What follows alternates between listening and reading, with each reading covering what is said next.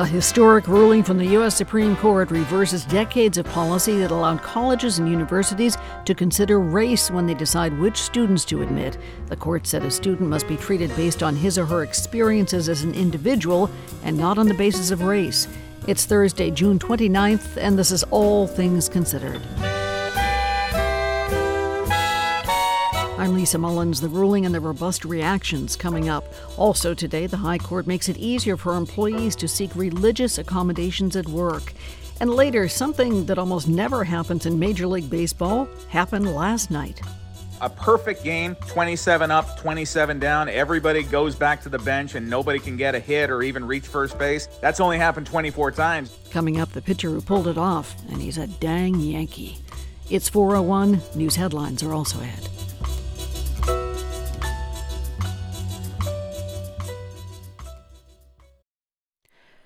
Live from NPR News in Washington, I'm Lakshmi Singh. The U.S. Supreme Court's out with major decisions in cases rolling back affirmative action and advancing religious protections. Details coming up first, but an emotional conclusion today first in the trial of Scott Peterson, the former school resource officer who was accused of abandoning the students and faculty of a Parkland, Florida high school when it came under attack several years ago. Verdict, count one. We, the jury, find as follows as to the defendant in this case. The defendant is not guilty. So say we all this 29th day of June 2023 at Fort Lauderdale, Broward County, Florida. Verdict. Count two. And so it went for the following 10 counts, of which Peterson was also found not guilty for his actions when a gunman went on a shooting rampage in 2018 at Marjorie Stoneman Douglas High School. As the verdict was read, Peterson broke down in tears and hugged his attorney, while the parents of victims who were among the students and faculty killed or injured in the massacre shook their heads in apparent disbelief. In a decision being felt at colleges and universities nationwide, a divided Supreme Court has decided to gut affirmative action. NPR's Deepa Shivaram reports President Biden strongly rejected today's ruling and is now directing the Department of Education to look into what practices can help build more diverse student bodies. In remarks from the White House, Biden called the court's decision a severe disappointment, but he says it can't be a permanent setback. I believe our colleges are stronger when they are racially diverse. Our nation is stronger. Biden says his message for the country's colleges is that schools should take into account the adversity students have to overcome in their admissions process. The Supreme Court's 6-3 decision, which upends decades of precedent in academic admissions, was split on partisan lines. Biden said of the court, quote, "This is not a normal court." Deepa Shivaram, NPR News, the White House. The decisions against Harvard and the University of North Carolina's admissions policies mark a long-awaited victory for Edward Blum, the conservative legal strategist who've been fighting against race-based affirmative action. These obligations compel the removal of all racial and ethnic classification boxes from undergraduate and postgraduate application forms. The Deep South is in for another day of extreme heat. We have more on this from NPR's Debbie Elliott. The National Weather Service has issued excessive heat warnings for a large stretch of the South, from Texas to the Florida Panhandle. The heat index is forecast to be up to 120 degrees in New Orleans and to 115 in Mobile, Alabama, and Pensacola, Florida. The high temperatures have prompted cities to open libraries and community centers as cooling stations and are warning people with medical conditions to take special precautions to stay cool. That's Debbie Elliott reporting. This is NPR News. And this is 90.9 WBUR in Boston. I'm Lisa Mullins. We've got more now on the Supreme Court decision today to strike down the use of affirmative action in college admissions.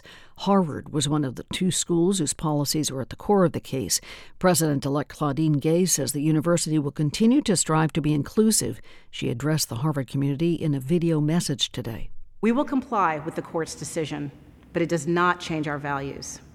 We continue to believe deeply that a thriving, diverse intellectual community is essential to academic excellence and critical to shaping the next generation of leaders. Harvard sophomore Rebecca Zhang is of Chinese descent. She's part of a coalition of students, professors, and Harvard alum that opposes striking down affirmative action. I think that one of the scariest parts of this case is that minorities are being pitted against each other, and it's really frustrating for me to watch Asian Americans being used as a racial wedge. But Harvard graduate student Natalie Lay says as an Asian American, she supports today's ruling. Affirmative action is systematically racist because I believe that everyone should be judged by their merit. And then, of course, I believe there are other features such as socioeconomic background that should be greatly considered. Lay says her skin color should not be a deciding factor in a plan to diversify an academic environment or workplace. Today, Boston's Children's Hospital finalized its plan to acquire Franciscan Children's Hospital in Brighton. Boston Children says the merger will help expand mental health treatment for the growing number of children who need care. It'll also help expand rehabilitation facilities for children with complex medical conditions. Franciscan Children's opened in 1949 with a mission to help children with special needs. It'll keep its name when the deal closes Saturday. And a heads up if you plan to drive along the westbound side of the Ted Williams Tunnel tonight. It'll be closed as of about 1 tomorrow morning from East Boston into South Boston and then reopen about 5 a.m. Drivers will be detoured through the Sumner Tunnel. 75 degrees in the Boston area now. It's been a pretty nice day today. Spotty showers around for the evening hours. Tonight should be partly cloudy, down around 65. Tomorrow, more sunshine than we've had for most of the week, up around 80 degrees. It's 4:07. We're funded by you, our listeners, and by Capital One, offering their premium travel card, Venture X. Capital One, what's in your wallet? Details at CapitalOne.com. From NPR News, this is All Things Considered. I'm Ari Shapiro. And I'm Mary Louise Kelly. 5 days and counting since the revolt in Russia, and Vladimir Putin is still standing. But for how long? The events of this past weekend mark the greatest challenge to Putin's rule since he came to power 23 years ago. And now, a U.S. official has confirmed to NPR that a top Russian general with ties to Wagner chief Yevgeny Prigozhin has been detained. It is not clear if General Sergei Surovikin supported the uprising, but the ties between the general and Prigozhin go back years. We also know that these two individuals see themselves as being in the thick of the war and the struggle, and they see the elites in Moscow, to be more corrupt, to be not really fighting for their motherlands. And so that creates a certain potential proximity of how they view things. That is Gulnaz Sharafudinova. She's director of the Russia Institute at King's College London. When I spoke with her today, I asked her take on how wounded Putin is. That's the very big question, right? I like to compare what happened to sort of like a glitch in the matrix. This might be for American audiences. They remember that black cat and the glitch in the matrix that reveals that there is a matrix, right? And we saw that the glitch in Russia, things that have been under the radar, things that have not been shown to the population in their own immediacy, that is the real conflicts that exist among the elites. All of a sudden, it was on display. And no wonder now the Russian media managers would be doing a lot to try to diminish the importance of what has happened. And there will be many people who might not even believe that this was a real mutiny, a real challenge to the authority, but many will believe that. And we see in terms of the laughter that's emerging, in terms of the ridiculing patterns and the anecdotes that emerge in the Russian social media, we see that people are reacting. And, the very common reaction was that, oh, the emperor is naked. So from that perspective, the leader who has been very successful in managing conflicts, in being an arbiter among different interest groups, all of a sudden didn't manage well this time. And that does demonstrate weakness on his part. And it cannot not hurt. No wonder that they will try to patch it up. What do we know of how ordinary Russians view all this? What do they make of what's happening? The very early reactions were focused on various types of conspiracies. Many people had hard time believing that Putin could be challenged in such an open way. So it was a reality that was hard to confront. So various types of conspiracy theories that this was conspired by Putin himself to somehow increase or improve his hold on power were very prominent and popular, and I think they will remain. But at the same time, the other side of the story is I mentioned ridicule and laughter and the social media creativity that goes on with regards to bringing out various types of clips from films and movies that would make fun of the situation. So it's between laughter and disbelief, and there is, of course, a wide range between that. So do we have any insight into what President Putin is thinking, what his next move may be? People are expecting repressions. Some of the revengeful acts might take some time, but this is something that we will be looking out for. And it is hard to say what exactly, will be decided at the moment. I think there is some lag in terms of digestion that will happen, and soul searching within the government, within the security services, and sort of looking around and then taking some action. So we are all on the watch out for those. Yeah. Has he signaled in any way that this mutiny might cause him to rethink his war in Ukraine? No, that we haven't seen. What we have seen is the attempt to patch up this open sort of challenge that was revealed and to patch it up with rhetoric of popular unification behind the president, the army saving, the government and the country, and yet again, the message of the West, the evil West that's trying to fragment Russia, that is out there looking for Russia's weaknesses. So all those messages, to a certain extent, have been there, and they are being used again. But at this time, we see this as a Band-Aid that's being put on the events. One question to leave you with, and it's this. I saw one former U.S. diplomat, Elizabeth Shackelford, quoted on recent events, and she said her central question now is Putin's biggest battle not with the West, but with his own people now? What do you think? I would say that Putin's biggest battle is on the front lines in Ukraine, and the outcomes of that battle and the perceived loss or success in that battle will determine his relationships with both the people and the elites in Russia. Gulnaz Sharafudinova, professor of Russian politics at King's College in London and author of the book The Red Mirror: Putin's Leadership and Russia's Insecure Identity. Thank you so much. Thank you so much, Marie-Louise.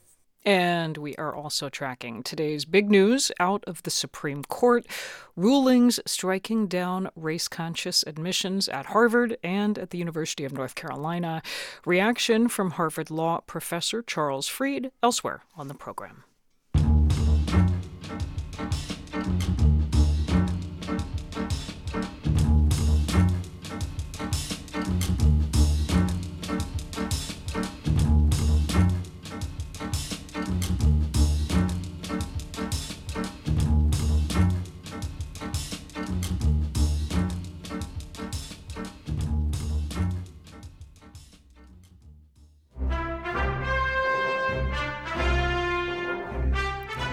It's been 42 years since Raiders of the Lost Ark introduced audiences to a globe-trotting, bullwhip-snapping archaeologist played by Harrison Ford. In Indiana Jones and the Dial of Destiny, his fifth and possibly final adventure, our hero keeps saying he's tired.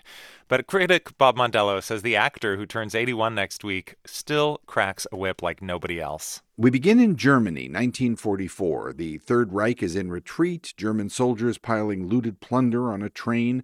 A hostage with a sack over his head gets dragged before a Nazi officer. The bag removed, it's Indy. Looking so persuasively 40-something, you may suspect you're watching an outtake from Raiders of the Lost Ark. Harrison Ford has been digitally de-aged, the most effective use yet of a technology that could theoretically let blockbusters hang in there forever with their original performers. Happily, the filmmakers have a different sort of time travel in mind here. After establishing that Ford's days of daring do aren't yet daring done, they flash forward a bit to 1969. A creaky older Indiana Jones reconnecting with the daughter of a fellow archaeologist. I'm retiring. Well, in that case, what are we drinking? Same for the goddaughter. Dad told me you found something on a train during the war. A dial that could change the course of history. Why are you chasing the thing that drove your father crazy? Because it's an adventure, obviously. Credit Ford with letting us see what the ravages of time have done to Indy. He's tired. Everything hurts. But when bad guys show up, he can still rise to the occasion. Who are you people? What do you want? Dr. Jones! Dr. Jones, we're not going to hurt you. Right, as if that were possible. More likely the other way around. Turns out that Helena, who's played by Phoebe Waller-Bridge, is hoping to sell that dial gizmo at an auction in Tangier, and when Indy finally catches up with her, he discovers someone else is looking for it too. You. Have we met? No? My memory's a little fuzzy, but your face rings a bell. Are you still a Nazi? That's Indy, always the diplomat. 115. After our conversation, Michelle, I thought we'd come to an agreement about the dial. Funny, the last time I saw the other guy who looks like you, he was also after this. This relic is my property. It's not yours. You stole it. Then you stole it. And then I stole it. It's called capitalism. The bid is 160. 160. 170. You should have stayed in New York. 170. You should have stayed out of Poland. 170. Anyone? Anyone? Going! Going! Gone! As in out the door and across Tangier in a mad dash on three-wheeled tuk-tuks. Director James Mangold, who knows something about bidding farewell to aging heroes, he's the guy who helped Wolverine shuffle off to glory in Logan, finds ways to check off a lot of indie touchstones in the Dial of Destiny, booby-trapped caves that require problem-solving, water displacement. Get in the pool! Airplane flights across maps, ancient relics with supernatural properties, no snakes, but plenty of critters that resemble them, and, of course, Nazis. Hitler made mistakes, and with this, I will correct them all. Mangold's action sequences may not have the lightness Spielberg gave Indy's previous adventures, but they're still madcap and decently exciting. And though in plot terms the climax is, let's say, ill-advised, the filmmaker clearly knows what he has. A hero beloved for being human in an era when so many film heroes are superhuman. So Mangold does the thing Indy fans and Harrison Ford fans want. And in Dial of Destiny's final moments, he dials up the emotion. I'm Bob Mondello.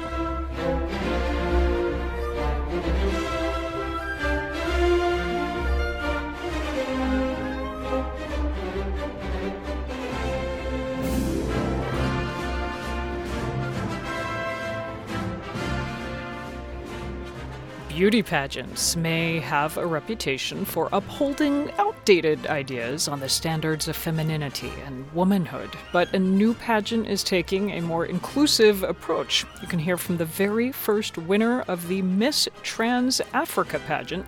That's on the next morning edition from NPR News. You can listen on air, online, or try asking your smart speaker to play your local NPR member station by name.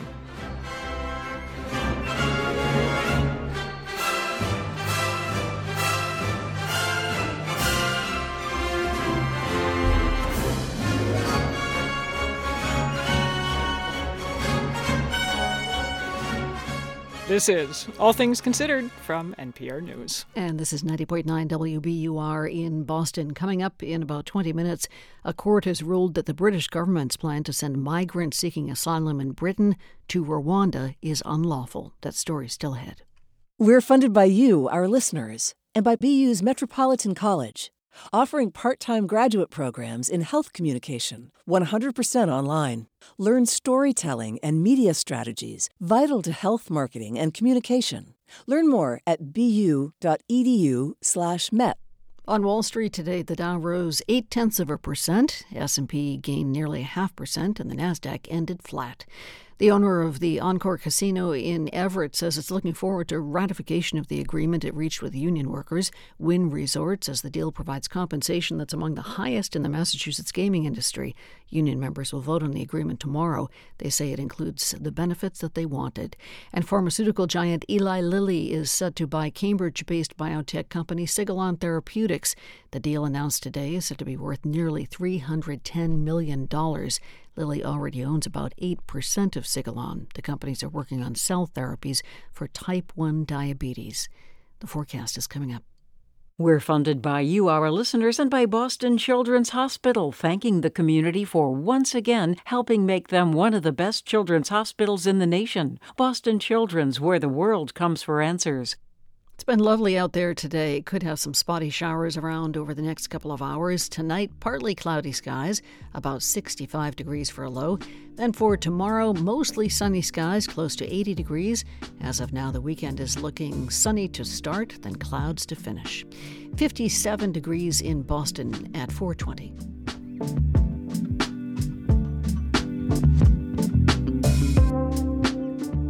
Support for NPR comes from this station and from Total Wine & More, where in-store teams can recommend a Chardonnay, sparkling wine, or tequila for any occasion.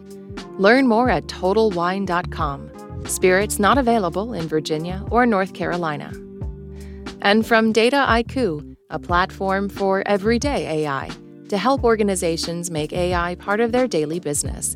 Designed to elevate people, teams, and companies. DATAIKU.com. From NPR News, this is All Things Considered. I'm Ari Shapiro. And I'm Mary Louise Kelly. The Supreme Court has upended the way colleges and universities evaluate applicants. Quote, the student must be treated based on his or her experiences as an individual, not on the basis of race. End quote. Those are the words of Chief Justice John Roberts, who wrote for the conservative majority on the court. Well, at one time, Charles Freed might have agreed with this decision. Freed served as Solicitor General, and he has taught constitutional law at Harvard Law School for more than 6 decades. Harvard University, along with the University of North Carolina, were defendants in today's case. I want to note that I graduated from Harvard, and Professor Freed, I want to welcome you to All Things Considered. Nice to be here. Now, you have not always been a supporter of affirmative action policies, as I just nodded to there. In a few sentences, why? Well, it's the conflict between the vision spoken by Chief Justice Roberts in another case that the only way to get past discrimination is to stop discriminating, and Justice Blackmun in the Bakke case, that the only way to get past race is to use race. And the question is whether, as a practical matter, as a realistic matter, we are entrenching a possibility of a society which will forever be viewed as multiracial, and that is to say, where race will count and will put you in a box. So when and how did you change your mind? Oh, on the practicalities of it, because even when I was Solicitor General and arguing for the vision which the Chief Justice gives, I would not agree with and did not agree with the extreme version of that, which was expressed by Justice Scalia, which meant that what you had to do, therefore, was only to remedy for the particular person any discrimination that that person suffered. And the government argued, and I argued before the Supreme Court, that if there has been a generalized pattern of discrimination, then you can't find any particular victims. So as a scholar of many years of constitutional law, whose own thinking has evolved on this issue, what is your reaction to today's decision? I am torn because I embrace the vision of the Chief Justice that ours should be a society where race is not a significant factor in who you are, what your opportunities are, what your world will look like, and what your place in that world will be. That's a beautiful picture, and I think it's an American picture. But you said you're torn. How so? I'm torn because it is a picture that is far from a reality today, and that is the gist of Justice Sotomayor's dissent, that we are very far from that, and we have not necessarily moved closer. So the question is, can we ever get there? And being an optimist, I think we can. But being a realist, I know we're not there. Whatever one's politics, Professor Fried, whatever one's personal views on affirmative action, do you find the legal reasoning in today's decisions sound? I find the legal reasoning in the Chief Justice's opinion to be flawed because it does not take into account the fact that this is still a racially divided country, although things have gotten better. And I find that Justice Sotomayor is flawed because she does not recognize what the court recognized many times, starting with Bakke and very much in Fisher. Bakke, just to bring people Bakke into that 1978 initiated precedent for supporting race-based affirmative action. Go on. That's right. And that is that this should not be a policy which goes on forever. It's got to have an understandable and a realistic time when it is over. Now, Chief Justice Roberts did, forgive me for jumping in, Chief Justice Roberts did, in his opinion, add, this decision should not prohibit universities from considering how race has affected an applicant's life, an applicant's experience. How big a window does that leave open? We will see. We will see that there was, you're asking me as a legal scholar, there was a very clear example of this in the Michigan cases of 1906, 2006, the two, Grutter and Gratz. In Grutter,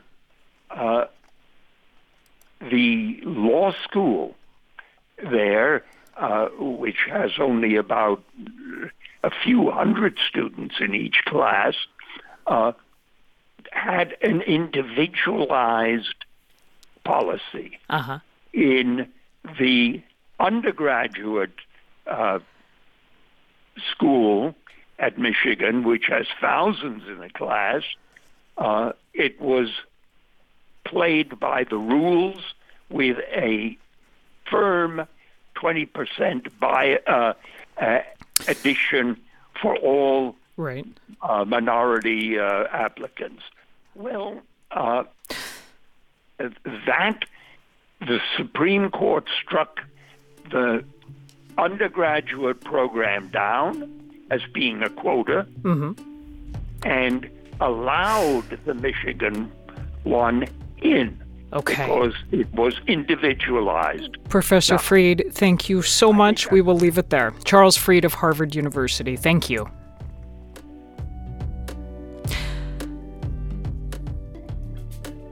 And you're listening to NPR News. This is 90.9 WBUR. Thanks for joining us this afternoon. Some clear spots overnight tonight. Fair weather clouds around, falling again to about 65 degrees. For tomorrow, lots of sunshine, close to 80 degrees. It's looking like we should have sunshine on Saturday, as of now anyway, clouds on Sunday. Red Sox have another chance to try to top the Miami Marlins tonight as they meet up for the third and final game of their series at Fenway. Brian Bayo pitches for Boston, Jesus Luzado for Miami. Game time is early tonight at 6:10. The Sox have lost 6 of their last 7 games. Coming up in about 20 minutes, the New York Yankee pitcher with the big 0 on his back threw a perfect game last night. Why that is so rare. Coming up on WBUR. 75 degrees under sunny skies and some clouds around in the Boston area. It's 4:30. We're funded by you, our listeners, and by Museum of Science. Maneuver through vibrant, mind-bending illusions, 3D puzzles, and kinetic play at the new traveling exhibit, Mazes and Brain Games. Tickets at MOS.org. Pulitzer Prize-winning musician Rhiannon Giddens. Should you sing a spiritual like you, a 78-year-old black woman from Alabama? No.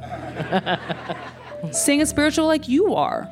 Because, what are spirituals anyway? They're amalgamation of African and European musical elements. So it's why does anybody own that? Nobody owns that. Have respect.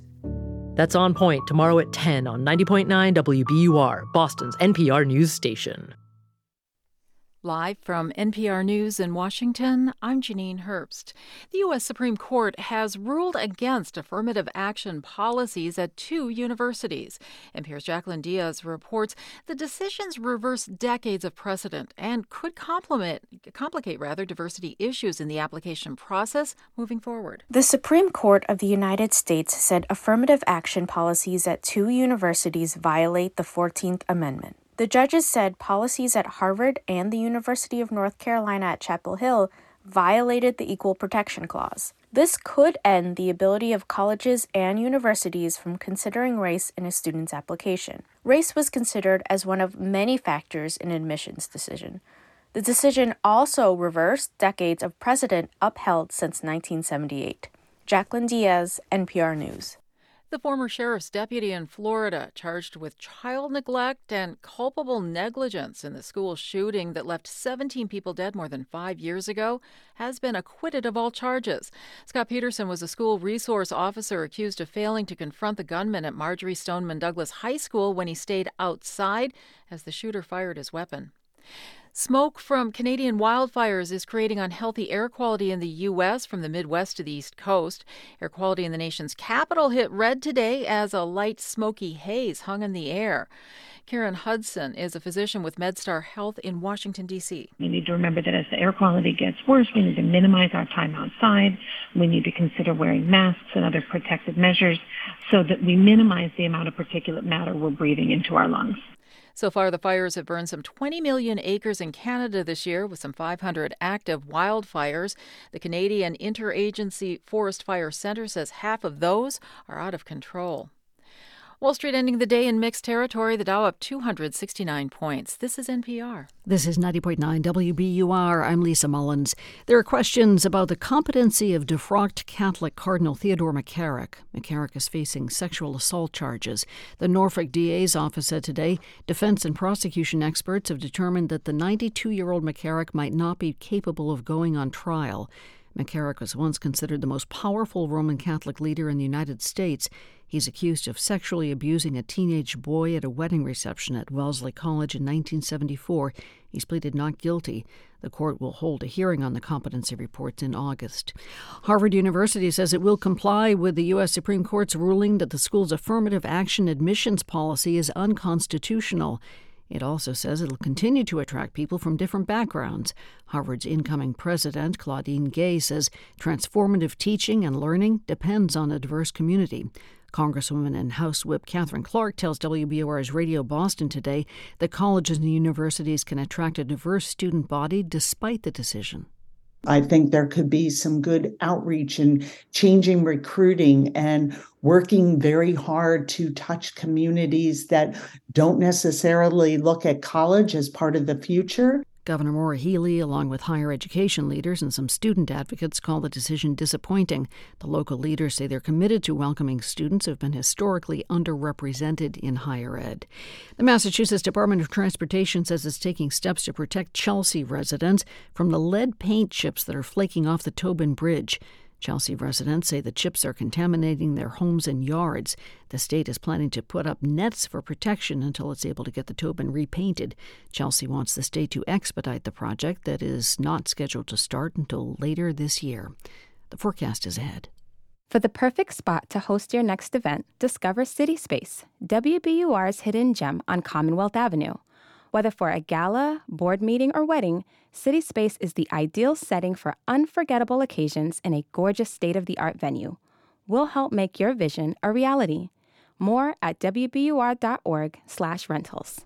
Some isolated showers around today, but mainly dry. Should stay dry overnight tonight. Partly cloudy skies, lows in the mid-60s.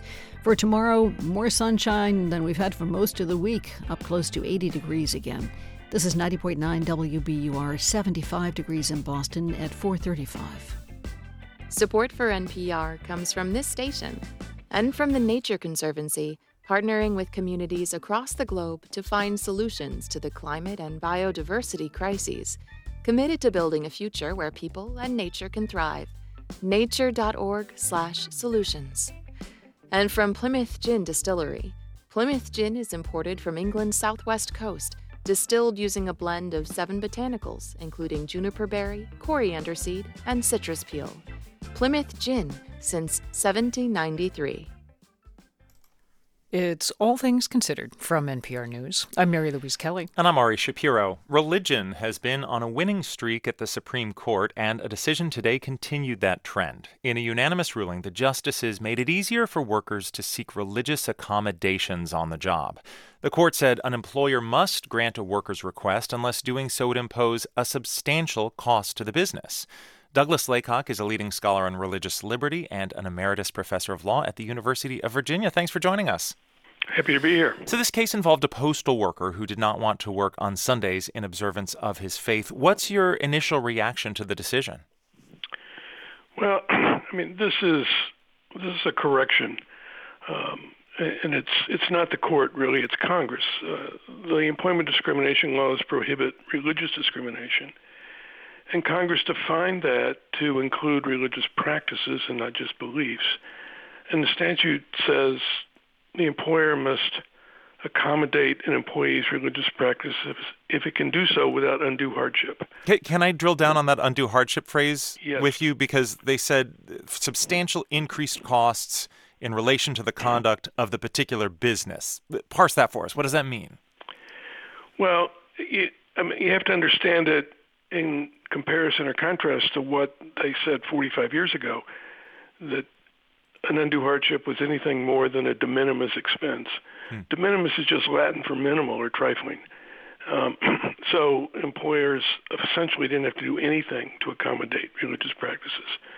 And there were cases in the lower courts that say you don't even have to try to negotiate a shift trade for your employee. You can refuse an accommodation because coworkers get irritated or customers don't like to see a Muslim head covering. And so how widespread do you expect the impact of this to be? Well, I think it'll be quite widespread for religious minorities. I mean, this is important to some very conservative Christians. It's important to Orthodox Jews. It's important to Muslims.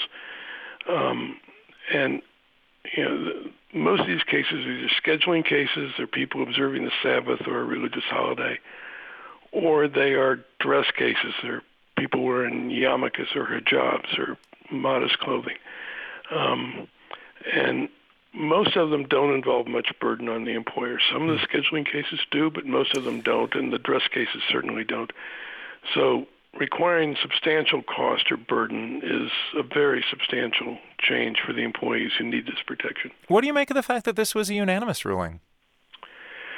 I'm not surprised. I expected it to be unanimous because the decision from the 70s was so clearly wrong as a matter of statutory interpretation and what the words actually meant. And and the court emphasizes the text of statutes today much more than it used to.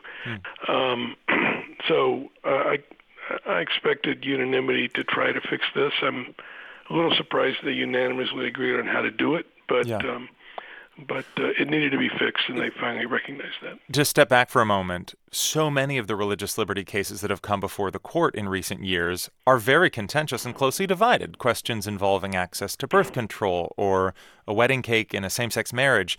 And so how does this inform some of those religious liberty cases that sit more at the heart of the culture wars? Well, I mean, you mentioned the most divisive and the most publicized. There have been a number of unanimous religion decisions. I think both the left and right wings of the court agree on the importance of the free exercise of religion. What they disagree about is what kinds of countervailing interests are so important that they override free exercise of religion. So for the liberals, contraception and women's rights and abortion and same-sex marriage are all more important than religious liberty. For some of the conservatives, it turned out capital punishment being officially implemented was more important than religious liberty.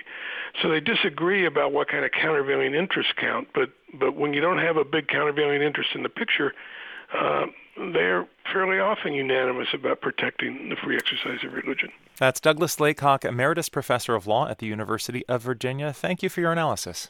You're welcome.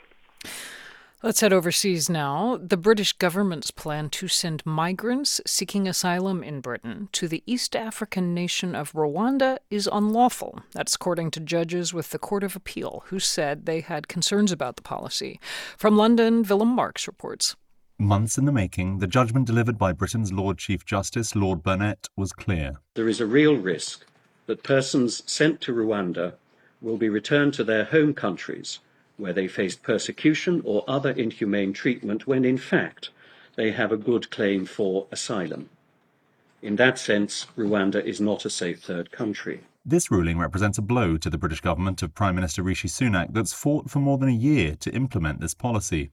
Announced in the spring of 2022, the plan had intended that migrants who reached Britain by boat from France would face almost immediate deportation to Rwanda. Their claims for asylum could be examined there, and if successful, they'd be invited to stay and settle in Rwanda. But the judges decided that based on the evidence, the landlocked nation in East Africa, some 4,000 miles from Britain, had what they called deficiencies in its asylum system. The agreement between the UK government and Rwanda and the assurances provided as part of this did not mitigate sufficiently against a real breach of fundamental human rights, namely the right to be free from inhuman and degrading treatment. Lawyer Sophie Lucas at law firm Duncan Lewis represents 7 individuals involved in the case who have been threatened with removal to Rwanda. They will be incredibly relieved, cautiously optimistic perhaps that they can rebuild their lives here in the UK. They've been through unimaginable trauma. But Rishi Sunak and his fellow Conservatives in government have said they disagree with today's ruling and will seek to overturn it in Britain's Supreme Court, perhaps later this year. Interior Minister Suella Braverman said the government's promise to stop the boat crossings required fresh thinking, along with the new legislation it's currently championing in Parliament. We've got an unsustainable problem that we need to fix. And whilst, of course, we are disappointed with the decision today, we will be putting in an application to seek permission to appeal the judgment very, very swiftly. Earlier this week, her own ministry released a report that calculated the financial costs associated with the various options for new migrant arrivals. It estimated it would cost roughly $85,000 more per person for asylum claims to be processed in Rwanda rather than the United Kingdom. A Rwandan government spokesperson said they took issue with the ruling that their country was not safe for asylum seekers and refugees, calling it, quote, one of the safest countries in the world that has been recognized for its, quote, exemplary treatment of refugees.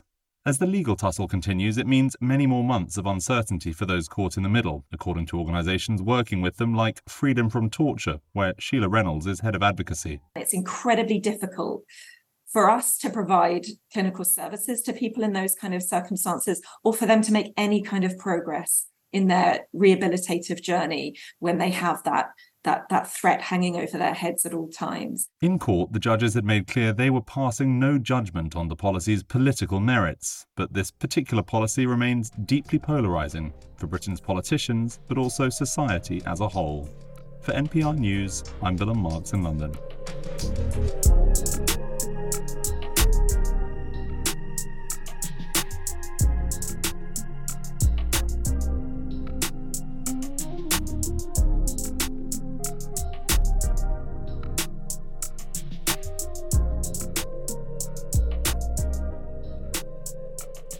You're listening to All Things Considered from NPR News.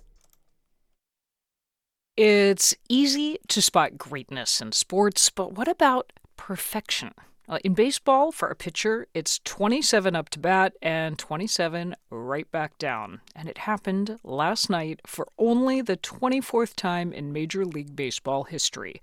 Right-hander Domingo Germán threw a perfect game for the New York Yankees, that team's fourth.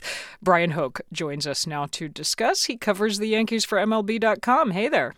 Hey, how are you? Great to be on with you. Yeah, you still sound in good spirits from last night. So tell me what it was like. At what point are you and the other baseball writers looking around at each other and thinking, could this be a perfect game? Oh, boy. I think that watching that game, probably around the fifth inning, which is where Domingo Germán said he started to think about it, because then you're at the halfway point and you're kind of doing the math on everything that is going on there, and you're thinking ahead. You're saying, all right, he's got to get 12 more outs here to get to the finish line of this. And we've certainly seen plenty of close calls over the years, but every time those alarm bells start going off, and whether it's a no-hitter or a perfect game, you start thinking, I might be seeing something special here tonight. So you definitely inch to the edge of your seat a little bit with every out. And then you're just starting that game where you're counting down. You're saying, all right, now it's 10. Now it's 9. Now it's 8. And he did have some lengthy delays to deal with. The Yankees decided to put up one of their biggest innings in weeks and score a bunch of runs. So he had to kind of wait there on the bench. And I think that as that wait is going for 20, 25 minutes there, and you're waiting for your team to stop hitting, you're wondering, when is he going to get a chance to go back out to the mound? Could this affect him? And just on a night like that, everything came together. And as you mentioned, it's so rare to see. The last one was in 2012, and got to see something really special last night in Major League Baseball. This is also the first perfect game with the new rules, with the new pitch clock. Explain. Yeah, it's a very good point. Major League Baseball has done a lot here with the pitch clock, where baseball throughout history has always been one of the few games without a clock. A lot of the dead time where a guy might step off the mound, take a little walk around, collect himself, maybe take a deep breath. You don't have that opportunity anymore. So for a pitcher, you really are kind of go, go, go, especially in the late innings for a guy like Domingo Germán, who's chasing history. I would imagine that you are kind of in fight or flight survival mode, knowing how close you are to this, and knowing also you don't get a chance to take a break there. You have to get right back on the mound and throw the next pitch. And so I think it is definitely special to do it in this new clock era. I mentioned this is the fourth perfect game for the New York Yankees. Do you have a favorite? Like, is there a game that's more perfect than perfect, the perfect test? The most perfect game, I guess, in Yankees history, just based on the setting, based on the opponent, would have to be Don Larson in the 1956 World Series. The fact that Larson, who was famously described as the imperfect man, he and Yogi Berra teamed on the greatest day of their careers together. And for Larson, a guy who over the course of his career, he was not a great pitcher. He was a good pitcher, but he was not the kind of guy that you're going to talk about and saying he was one of the all-time greats. But for one day, he was, and it happened to be in the World Series against the Brooklyn Dodgers, and the Yankees went on to win that World Series. It happened to be a moment when it really counted. Brian Hoke, thank you. Thank you so much. Thank you for having me. MLB writer Brian Hoke. He's also the author of the upcoming book 62, Aaron Judge, the New York Yankees, and the Pursuit of Greatness. You're listening to All Things Considered from NPR News. Still ahead on 90.9 WBUR, Chicago smoke. Wildfire smoke this week gave Chicago the worst air quality in the world. A pulmonologist weighs in, coming up on WBUR.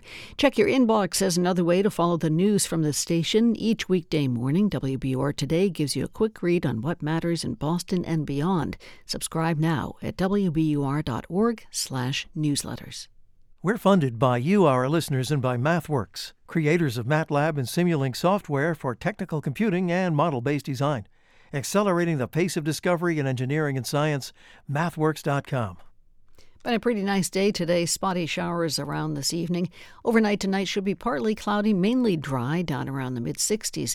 Then for tomorrow, sunny skies for the most part, light breezes, highs close to 80 degrees.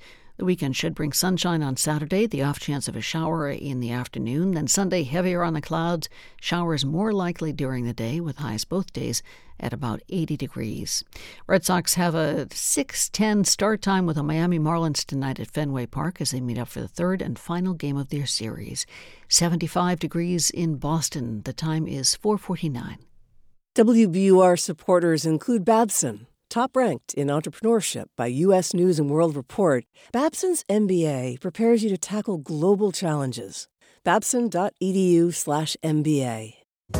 When B.A. Parker's grandmother died, she felt like she lost her family's history. Losing my grandmother was kind of like losing that library of knowledge. Parker set out to recover that knowledge by visiting the place where her ancestors were enslaved. On the next Morning Edition from NPR News. Listen again tomorrow morning on 90.9 WBUR.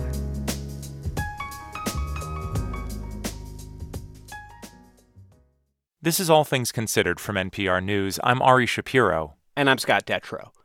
In his new book, Ben Terrace profiles Beltway power players to tell a story about Washington and the culture that drives it.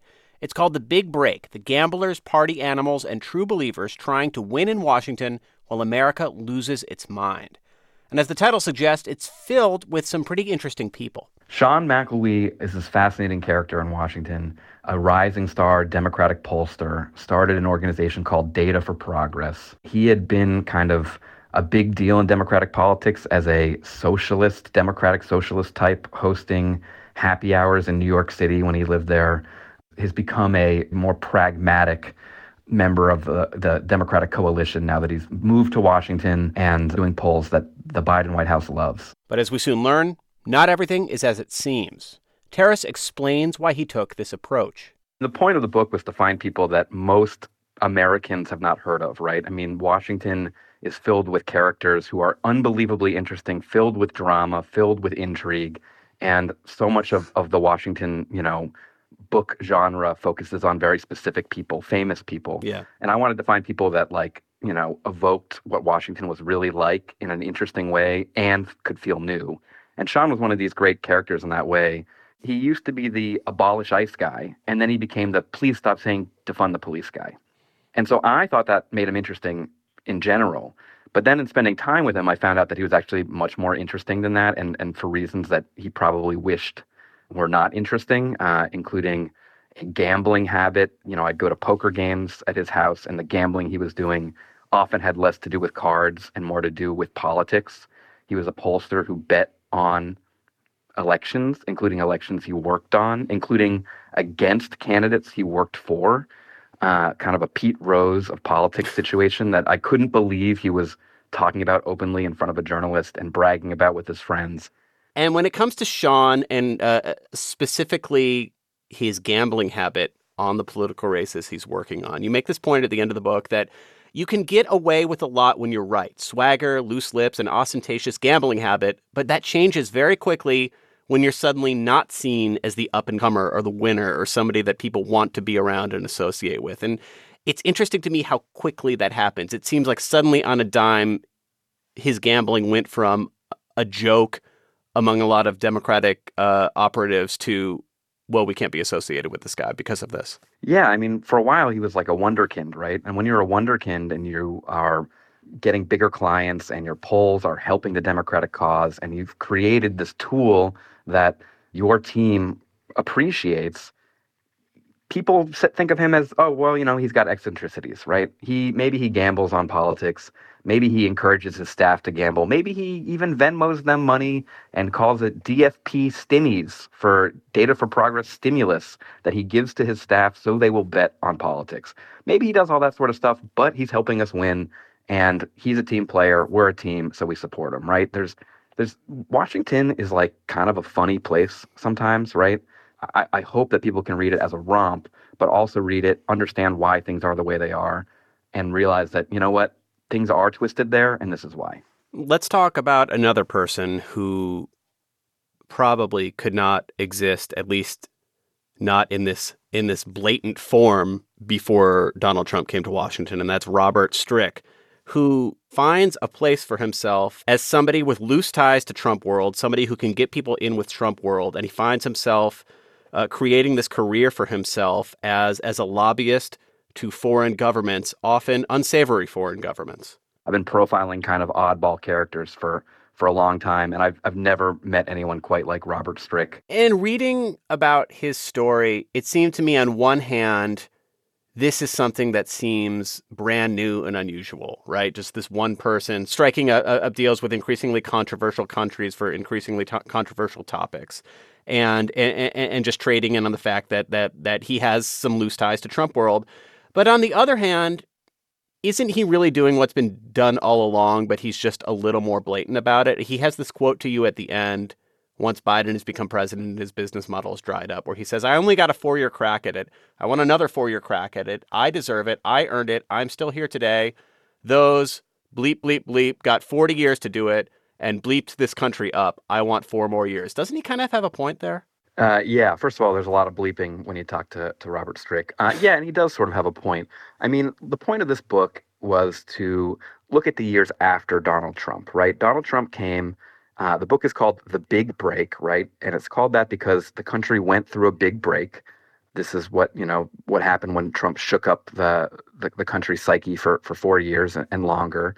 In a lot of ways, Washington was revealed to be what it was because of Trump. He showed kind of this griftiness and this obsession with showmanship that was always there, but you could see it even more clearly once he was president. And after the fact, once Biden comes in, a lot of the rules of how to play the game revert back to where they were, to a degree. I think Trump has changed Washington in a lot of ways. But for somebody like Strick, who was able to take advantage of the Trump moment, it wasn't really clear how he could take advantage of the Biden moment the same way. Mm-hmm. He'd gotten in the door, but now people weren't necessarily as interested in talking to him because there was a president who did things in a more quote-unquote normal way than when Trump was around. I want to ask you a couple questions about your writing process and your reporting process, because you have this book, but I also think for years the profiles you've written for the Washington Post have been some of the most insightful profiles about people in Washington that are out there. And with Strick, you let the reader into something that usually is not reflected in a book or a piece, and that is how someone responds in real time to the idea of you reporting on them and profiling them.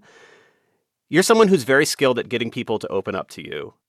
And I feel like you do write with a lot of empathy, but sometimes because of the details you've acquired, you can write details and scenes that are just devastating. And I'm wondering how you handle this response of a person you profiled as a reporter and as a person.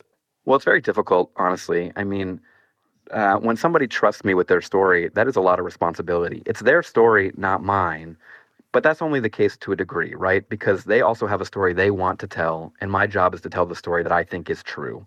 And I think somebody like Strick appreciated that I was taking him seriously. A lot of folks didn't take him seriously. He's a strange guy. He's a cowboy hat wearing, guy who lives out on Alibi Farm, who couldn't make it work as a lobbyist for many years, went out and became owned a winery in Oregon, ran for the mayor of a small town in California, got basically run out of town. He's a strange guy who is not often taken seriously. I did take him seriously.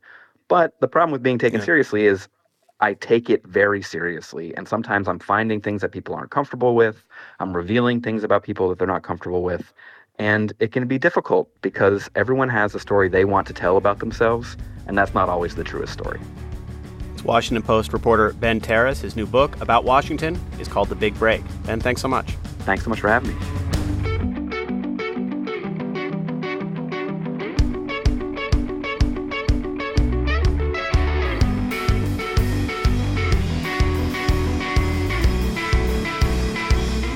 You're listening to All Things Considered from NPR News. Support for NPR comes from this station and from Ooma, a cloud-based phone service for any size business with an automated virtual receptionist, video meetings, and other features to connect to customers and coworkers anywhere at ooma.com/NPR. From the Kauffman Foundation, providing access to opportunities that help people achieve financial stability, upward mobility, and economic prosperity, regardless of race, gender, or geography. Kauffman.org. And from Bank of America, offering access to resources and digital tools designed to help local to global companies make moves for their businesses. Learn more at bankofamerica.com/bankingforbusiness. This is NPR. And this is 90.9 WBUR. Some lingering clouds around overnight tonight, but clear spots too. Lows about the mid-60s. Tomorrow, a nice wrap-up to the work week. We should have sunshine for the most part, warming to about 80 once again. The weekend should bring sunshine Saturday, the off chance of a shower in the afternoon. Then Sunday, more gray with likely showers during the day. It's 4:59. We're funded by you, our listeners, and by Simone Lee at the ICA. See why Lee was named one of Time's top 100. Now on view, ICABoston.org.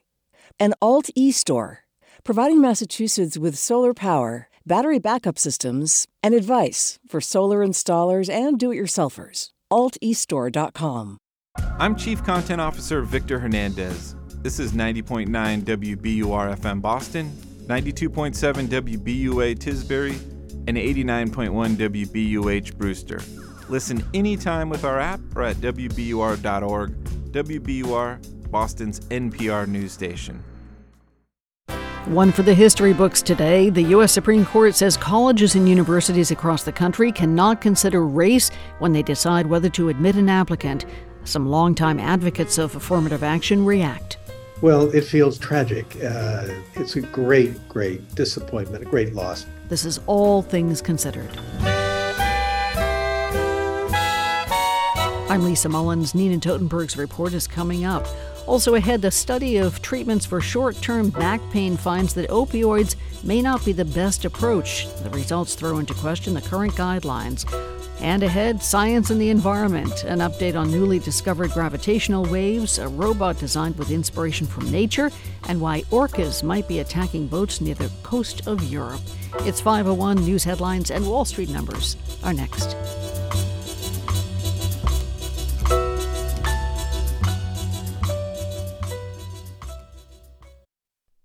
Live from NPR News in Washington, I'm Jack Speer. A divided Supreme Court today has struck down affirmative action in college admissions, ruling that race cannot be a factor. The court's conservative majority overturning cases reaching back 45 years and invalidating admissions plans at both Harvard and the University of North Carolina. Speaking today in Washington, President Biden said he disagrees with the court and sides with the universities. I believe our colleges are stronger when they are racially diverse. Our nation is stronger because we are tapping into the full range of talent in this nation. Much like the overturning of Roe v. Wade last year, the latest ruling achieves a long-sought conservative legal goal. The court's decision will have a major effect at many colleges and universities which consider the race of applicants, forcing them to look at new ways of achieving diversity. Former Vice President Mike Pence met with Ukrainian President Volodymyr Zelensky today during a surprise trip to the country. NPR's Kelsey Snell reports. Former Vice President Pence made the trip to Ukraine as a private citizen, traveling with the American evangelical humanitarian group Samaritan's Purse. Pence met Ukrainian President Zelensky at the presidential palace in Kyiv and visited several sites that have been attacked by Russian forces. The trip makes Pence the first GOP presidential candidate to meet with Zelensky since the campaign began. Pence has spoken frequently about his support for Ukraine. He says it is in America's best interest to defend freedom and democracy abroad. That puts him in direct conflict with other GOP candidates like Florida Governor Ron DeSantis and former President Donald Trump, who have floated cutting aid to Ukraine. Kelsey Snell, NPR News, Washington. Record-breaking heat continues across Louisiana and other parts of the South and is forecast to stay through the weekend.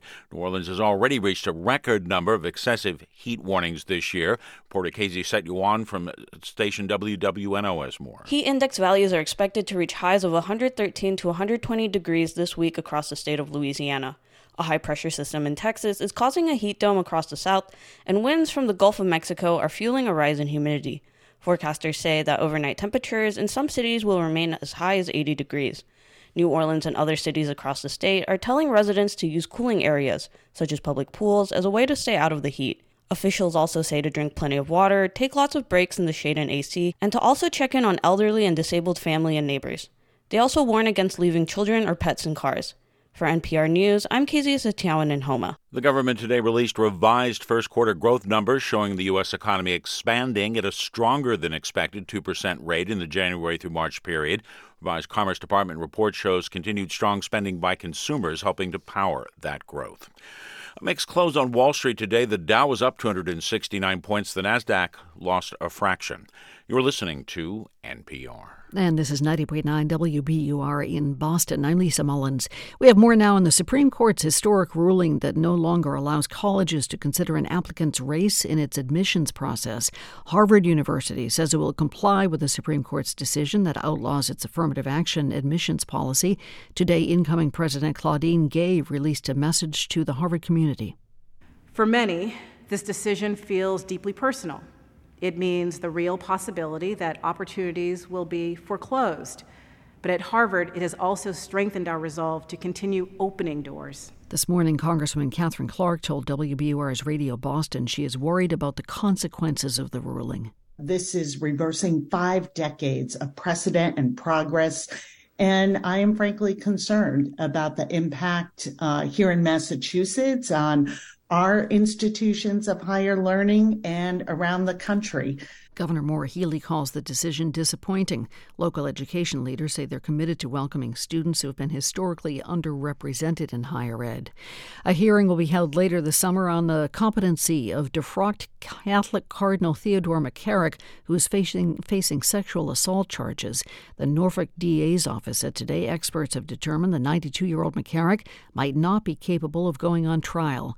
McCarrick is accused of sexually abusing a teenage boy at a wedding reception at Wellesley College in 1974.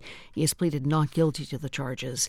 The air quality in parts of the state will continue to be affected by the smoke drifting down from wildfires in Canada.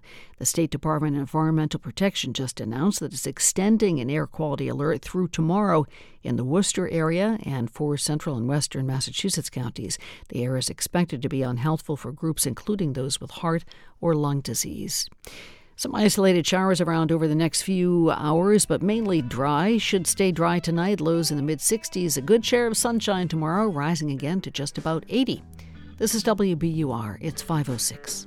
We're funded by you, our listeners, and by the Rockefeller Foundation, making opportunity universal and sustainable for over 100 years.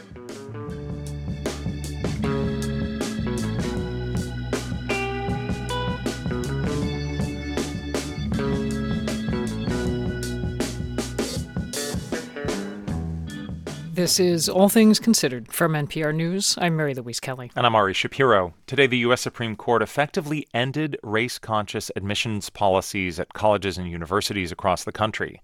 By a 6-3 vote, the court invalidated admissions programs at Harvard and the University of North Carolina. NPR legal affairs correspondent Nina Totenberg reports. The decision reverses decades of precedent upheld over the years by narrow Supreme Court majorities. Chief Justice John Roberts, a longtime critic of affirmative action programs, wrote the decision for the court majority. Many universities, he said, have for too long concluded wrongly that the touchstone of an individual's identity is not challenges bested, skills built, or lessons learned, but the color of their skin. Our constitutional history does not tolerate that choice. Noting that the court's most recent affirmative action decision in 2003 had suggested that there would have to be an end to such programs at some future point, Roberts essentially said that time has now come. It feels tragic. Columbia University President Lee Bollinger has for 30 years been a leading proponent of affirmative action.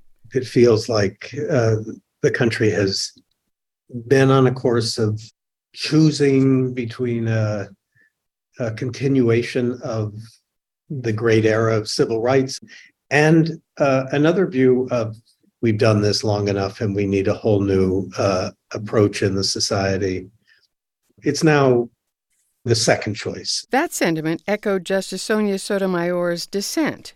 The court, she said, entrenches protection by further entrenching racial inequality in education, the very foundation of our democratic government and pluralistic society. Justice Ketanji Brown Jackson, the court's first female justice, chimed in, quote, "With a let-him-eat-cake obliviousness," she said, "the majority pulls the ripcord and announces colorblindness for all by legal fiat. But deeming race irrelevant in law," she said, "does not make it so in life. Indeed, the reality is that in those places where affirmative action has been eliminated, there's been a severe drop in minority and particularly African American admissions." NYU law professor Melissa Murray was the acting dean at the University of California, Berkeley in 2016 and 17, when a state referendum barred the use of race in college admissions decisions. There was an immediate drop-off in the number of African American students, and that was both a confluence of the change in the admissions policy, but also African American students not wanting to go under those conditions. People want to be with other people like them. They don't want to be spotlighted. There is a kind of comfort in numbers, and it was very difficult, I think, for a very long time to recruit under those conditions. Indeed, the situation got so bad, she says, that she had to go to the president of the state university system to get permission to place clusters of African American students in classes instead of sprinkling them around. Now every school will be in that situation, or so it may seem. The court did not entirely close the door to racial considerations in college admissions. As Roberts put it, nothing in this opinion should be construed as prohibiting universities from considering an applicant's discussion of how race affected his or her life. What's more, the court specifically left open the possibility that the nation's military academies, because of their, quote, distinct interests, may be able to continue with their very successful affirmative action programs, which have resulted in a very diverse officer corps. University of California professor Jerome Karabell. That issue is so sensitive because it raises the question of national security that the court has backed away from following its own logic. And he notes that a similar logic might apply to police forces seeking to recruit minorities so as to ensure that a virtually all-white force would not be policing a majority black town. For the vast majority of colleges and universities in the country, however, diversity will no longer be an acceptable rationale for taking race into account. The decision likely will cause ripples in every aspect of the nation's economic, educational, and social life, from the Rooney Rule that requires a minority applicant to be considered in all NFL coach hiring decisions, to employment and promotion decisions, DEI programs in schools and workplaces, and much, much more. Harvard Law professor Randall Kennedy. We're going to be fighting about this for the next 30 years. Professor Kennedy points to what he calls double talk in the Supreme Court's majority decision. Take two signs, he says. One says black people stay out, and contrast it with a sign that says black people welcome. Both have race in them. Are they truly both racially discriminatory? Well, the Supreme Court, at least in one side of its mouth, seems to suggest that, yeah, they're both racially discriminatory. But then at the end of his opinion, it says, well, of course, one can look favorably upon somebody who has overcome racial impediments. Indeed, today's Supreme Court decision, plus dissents and concurrences, reached a book-sized 237 pages. Race has never been an easy subject for Americans to deal with, and it's about to get a lot harder. Nina Totenberg, NPR News, Washington.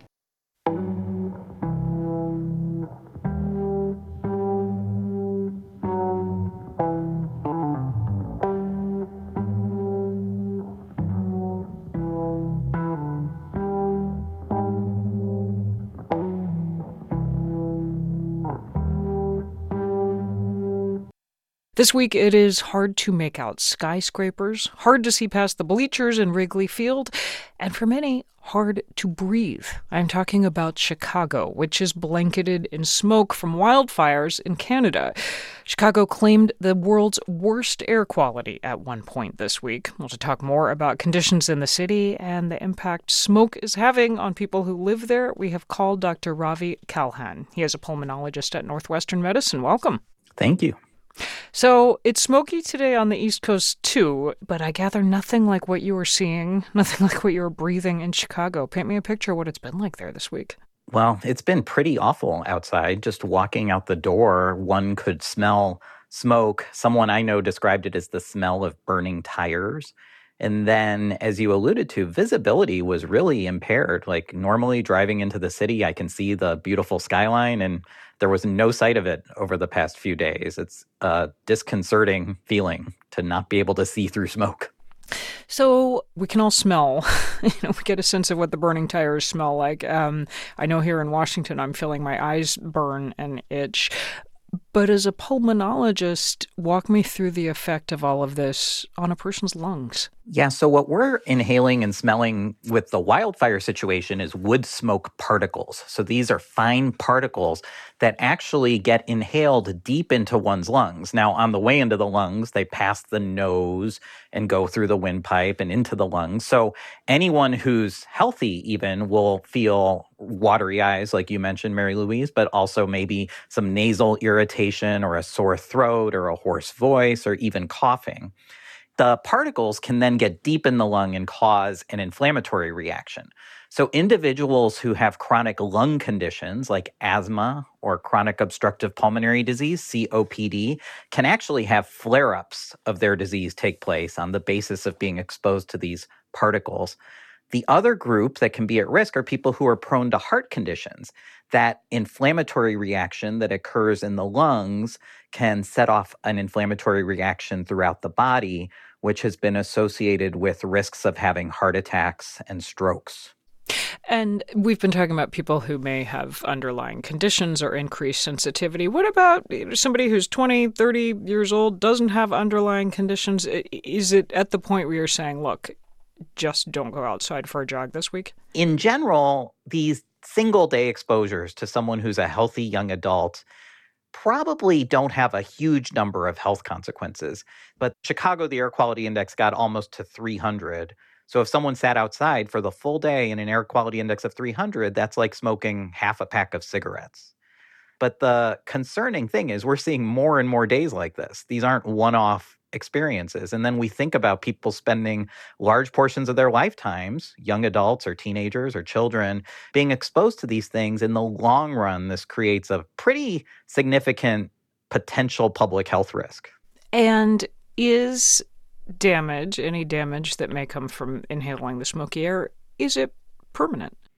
Well, we don't know. It's really uncertain. We don't have a lot of information about the life course of respiratory health. This is something I'm actually working on actively as I lead a 4,000-person young adult study where we're trying to follow healthy young adults throughout their lifetime. And it turns out that exposure to air pollution is one of our primary areas of interest. But we won't know for 20 years. It stands to reason, though, that inhaling chemicals and dusts into the lungs is not healthy. We know that from smoking, right?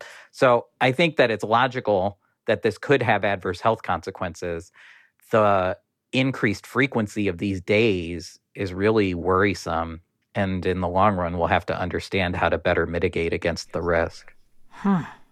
It sounds like, one consequence of this unfortunate situation is you're going to have a bigger study group to look at over those next 20 years as you try to figure out what this may mean for all of us. That's true, although I would trade a clear day for that benefit. Indeed. Wishing you clear days in the future and that the smoke may pass soon. Thanks so much, Mary Louise. That's Dr. Ravi Kalhan. He is Deputy Division Chief of Pulmonary and Critical Care Medicine at Northwestern.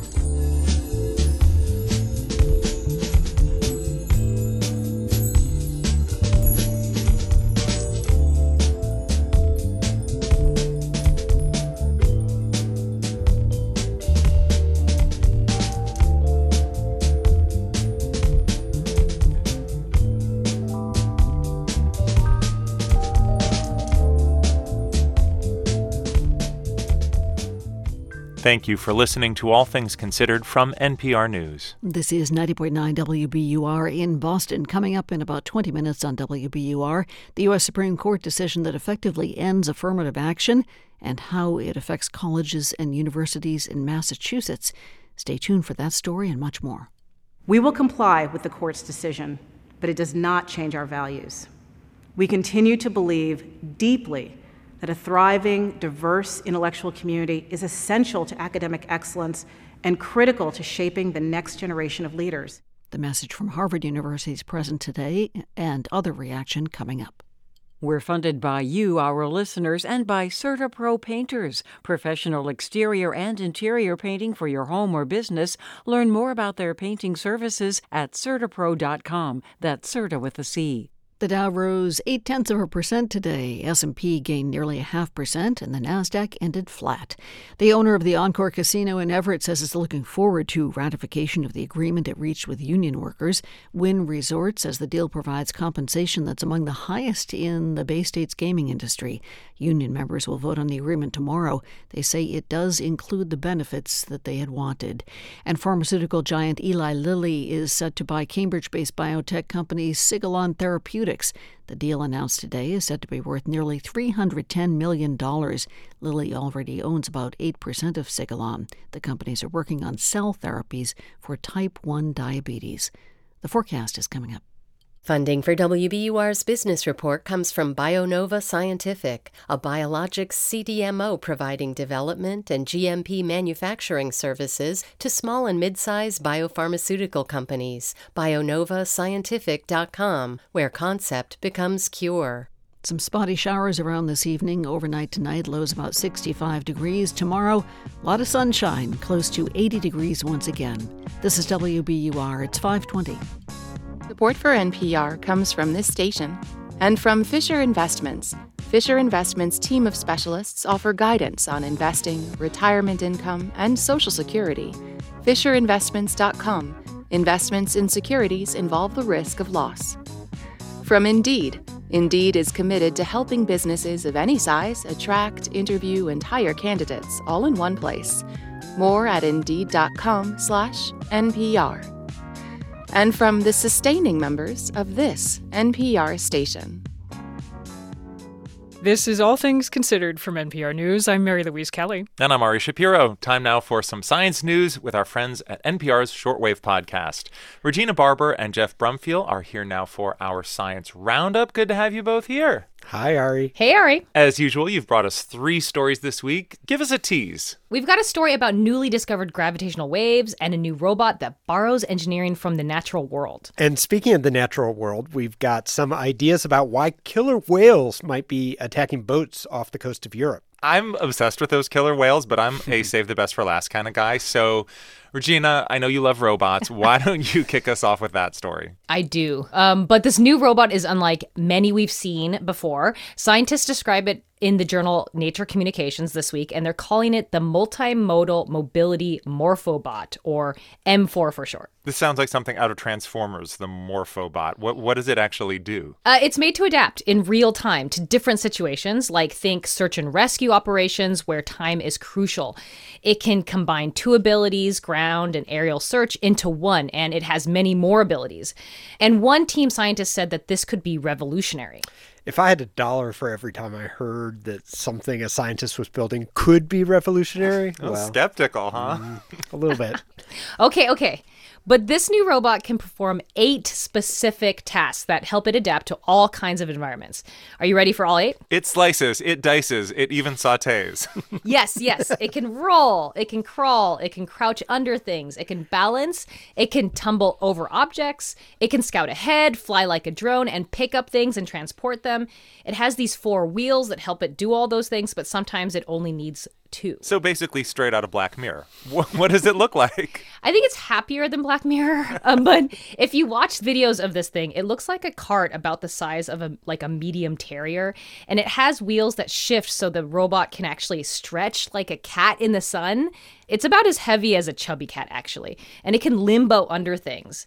And inside these wheels are propellers, so they rotate direction when it needs to fly, like this big drone. I mean, it sounds like It's a bird. It's a plane. It's a cat.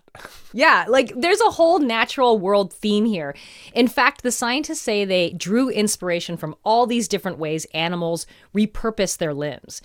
Some they mentioned as inspiration in the paper were meerkats standing on their hind legs to kind of scout, birds that use their wings to crawl up inclines, sea lions that use their flippers to swim, but also to walk on land. And as they work to move this beyond the prototype stage, it's all about repurposing what we already have. And also, I should note that this research was funded by NASA's Jet Propulsion Laboratory because shape-shifting robots like this might also be really useful in space. Well, speaking of space, Jeff, for our second story, you have some news about giant gravitational waves. Tell us more. Yeah, indeed. So gravitational waves are, of course, wrinkles in the fabric of space and time itself. Of course. Scientists have been hunting for them for the past decade or so. And now they found really compelling evidence for the biggest waves they've ever seen. These are similar in size to like the entire Milky Way galaxy. Wow. This is bending my brain. What does such a wave even do? Yeah, I mean, basically, gravitational waves are created by distortions from really heavy objects. It kind of makes space and time itself wiggle like jello. They were first discovered in 2015 using a bunch of lasers and mirrors in different parts of the U.S. And they've actually seen things like the collapsing core of a star that's about to explode. But the lasers and stuff only work for short wavelengths. And so they've had to come up with this really novel way of tracking down these super long wavelength, galaxy-sized waves. How on earth do you measure a gravitational wave the size of a galaxy? Well, you don't do it on Earth. That's the answer. Oh, okay. You have to go out beyond the Earth. And so they actually used a special kind of star called a pulsar. Yeah, I actually love pulsars. Fun fact, they're super fast spinning stars that are leftover stuff from explosions, supernova, and they send out radio signals like a metronome from their poles. And this signal, if it's towards us and we can observe it, they're like clocks in the sky. That's right. So this group called Nanograv used 68 of these pulsars spread across the Milky Way. And basically they watched them all really carefully to note any changes in how they ticked, how the sort of natural clocks ticked away.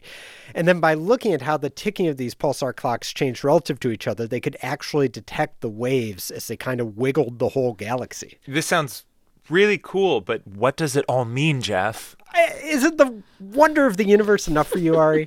I thought scientists always wanted meaning. What does it do? Well, honestly, they kind of still don't know what it means. There's a couple of things. It could mean that they're catching the collisions of huge black holes, billions of times the mass of the sun. Or it could be a signal from the dawn of the universe itself. They've got to keep listening to try and figure it out. Anyway, we can talk about whales now. Yeah, let's talk about whales instead, because our third story's got real eat the rich vibes. What's going on with the orcas? Right. So, for people who haven't seen this, it's been happening for more than a year around the Strait of Gibraltar, this waterway that boats have to slip through to get from the Atlantic to the Mediterranean Sea and back. Pods of orcas have been attacking boats, biting off parts of a rudder or just sometimes ramming them. Yeah, our colleague Scott Newman looked into this recently, and he found that scientists and sailors say the attacks seem to be happening more, and it doesn't appear that anyone has been seriously hurt, but the question is why? Like, why are these orcas doing this? It seems significant that this is only happening in one specific part of the world, right? Right. I mean, at least one scientist believes that a female leader of a group of about 40 orcas may have had like a traumatic experience with a boat or a fishing net, and that she's basically teaching her pod mates to respond with aggression, to take revenge on other boats. I want to guess who would play her in the movie, but I'm not going to compare any famous actress to a whale, so I'll just keep my mouth shut. It's like Avatar, the new Avatar. But other scientists are skeptical of this idea because there are plenty of places around the world where orcas have interacted with people, with boats, and where they haven't seen them turn on boats like this. And another theory is that the orcas are just playing around, that they actually like how like a boat rudder feels on the back of their body, and so they bite the rudder. They're doing it because they're frustrated it's not moving. Oh, like the way my dogs get frustrated when I stop playing with them when they have a toy. Yeah, maybe. I mean, that's the theory. But, these are just theories, and scientists really don't know for sure what's going on. But we do know, according to this one study, that since 2020, there have been more than 500 encounters between boats and orcas in this area, and they don't seem to be slowing down. So, Ari, the next time you're on the all things considered yacht off the Iberian coast, just keep an eye out. I think that's considered news you can't use. Science correspondent Jeff Brumfield and Regina Barber from NPR's Science Podcast Shortwave, where you can learn about new discoveries, everyday mysteries, and the science behind the headlines. Thank you both. Thank you, Ari. Thank you.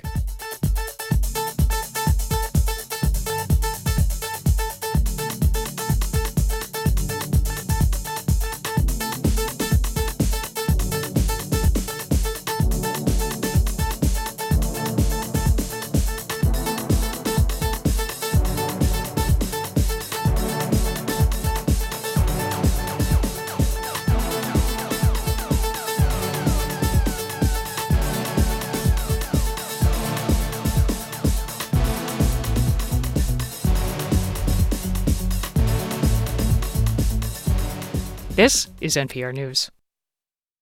We're funded by you, our listeners, and by MIFA, the Massachusetts Educational Financing Authority, providing resources and tools to help you navigate the college planning process, including customized plans of savings, loans, and guidance with webinars, calculators, and an informative podcast. More information at mefa.org. And The Huntington, presenting the Lehman Trilogy, winner of the 2022 Tony Award for Best Play, now through July 23rd at the Huntington Theater. huntingtontheater.org.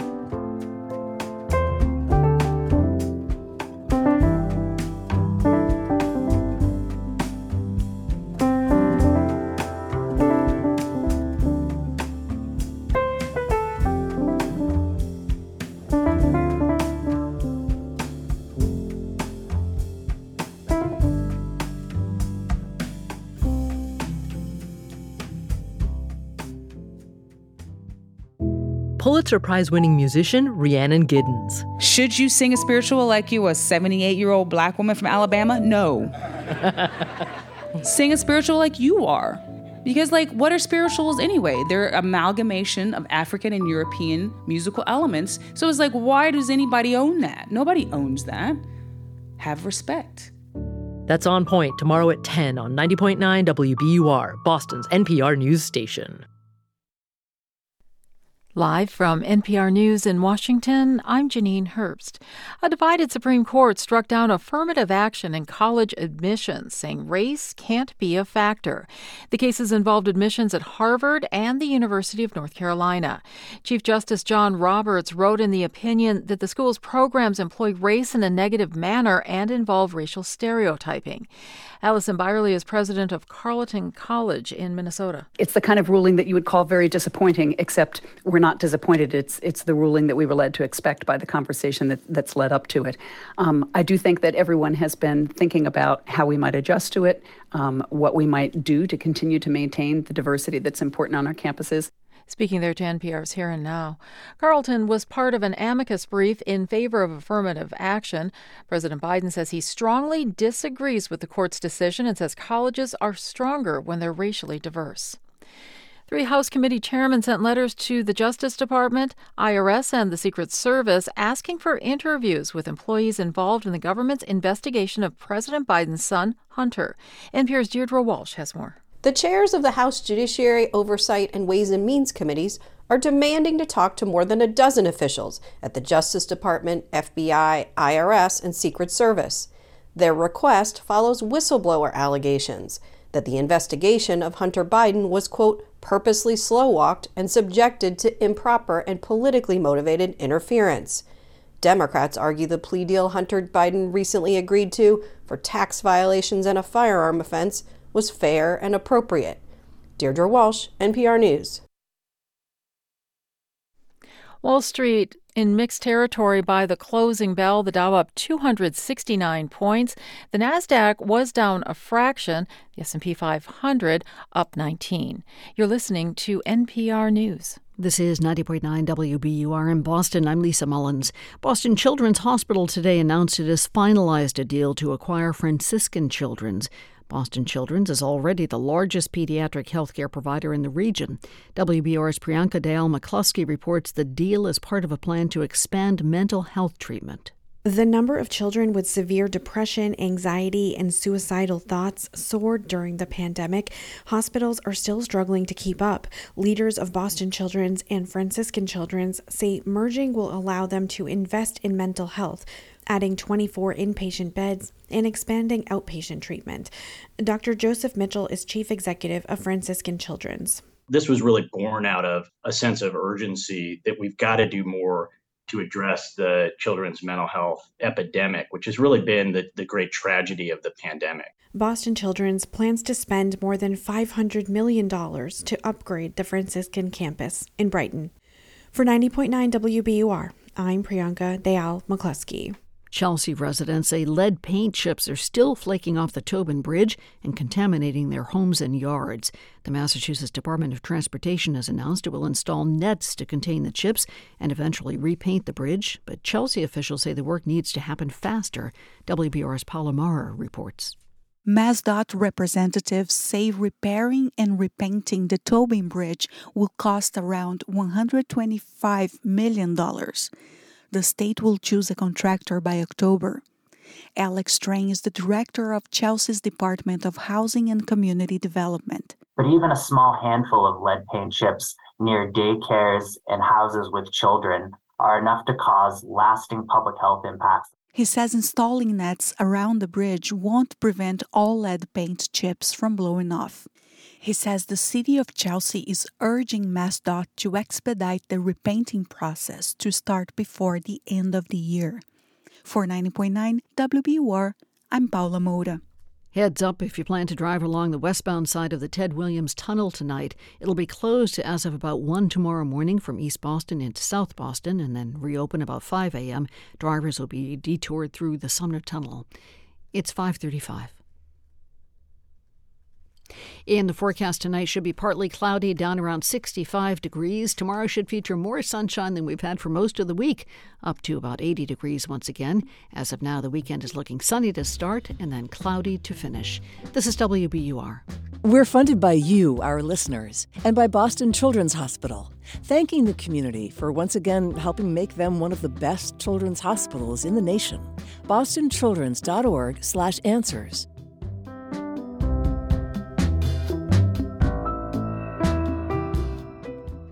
This is WBUR's All Things Considered. I'm Lisa Mullins. The Supreme Court's historic decision today to strike down affirmative action in college admissions is of particular consequence in Massachusetts. The state has 149 public and private colleges and universities. WBUR's Max Larkin has been reading the decision today and gathering reaction to it. He joins me now in the studio. Max, how does the decision by the court have a greater impact in this region than in others? I think you hit at it already. I mean, it just happens to be a state for reasons of history that is rich in colleges and universities that are all going to be reading this decision really closely. And it also has more than its share of really highly selective colleges where there's the most intense competition for seats. So 2 of the nation's 4 most selective and 10 of the nation's most selective 81 colleges. So, a lot of implications in the Bay State. Because the more selective colleges tend to use affirmative action in admissions. Exactly. And they have more control over the class they shape using it. So why is Harvard extremely selective, one of the 2 schools at the center of this case? Lots of schools use racial preferences in admissions. Yeah, I think, first of all, the plaintiff group, Students for Fair Admissions, thought that they had a case of discrimination against Asian Americans. But I think symbolically there's a bigger story. Harvard kind of pioneered this holistic sort of non-determinative use of race in admissions, and by suing them and beating them, they really struck at the heart of affirmative action as it was practiced legally in this country until today.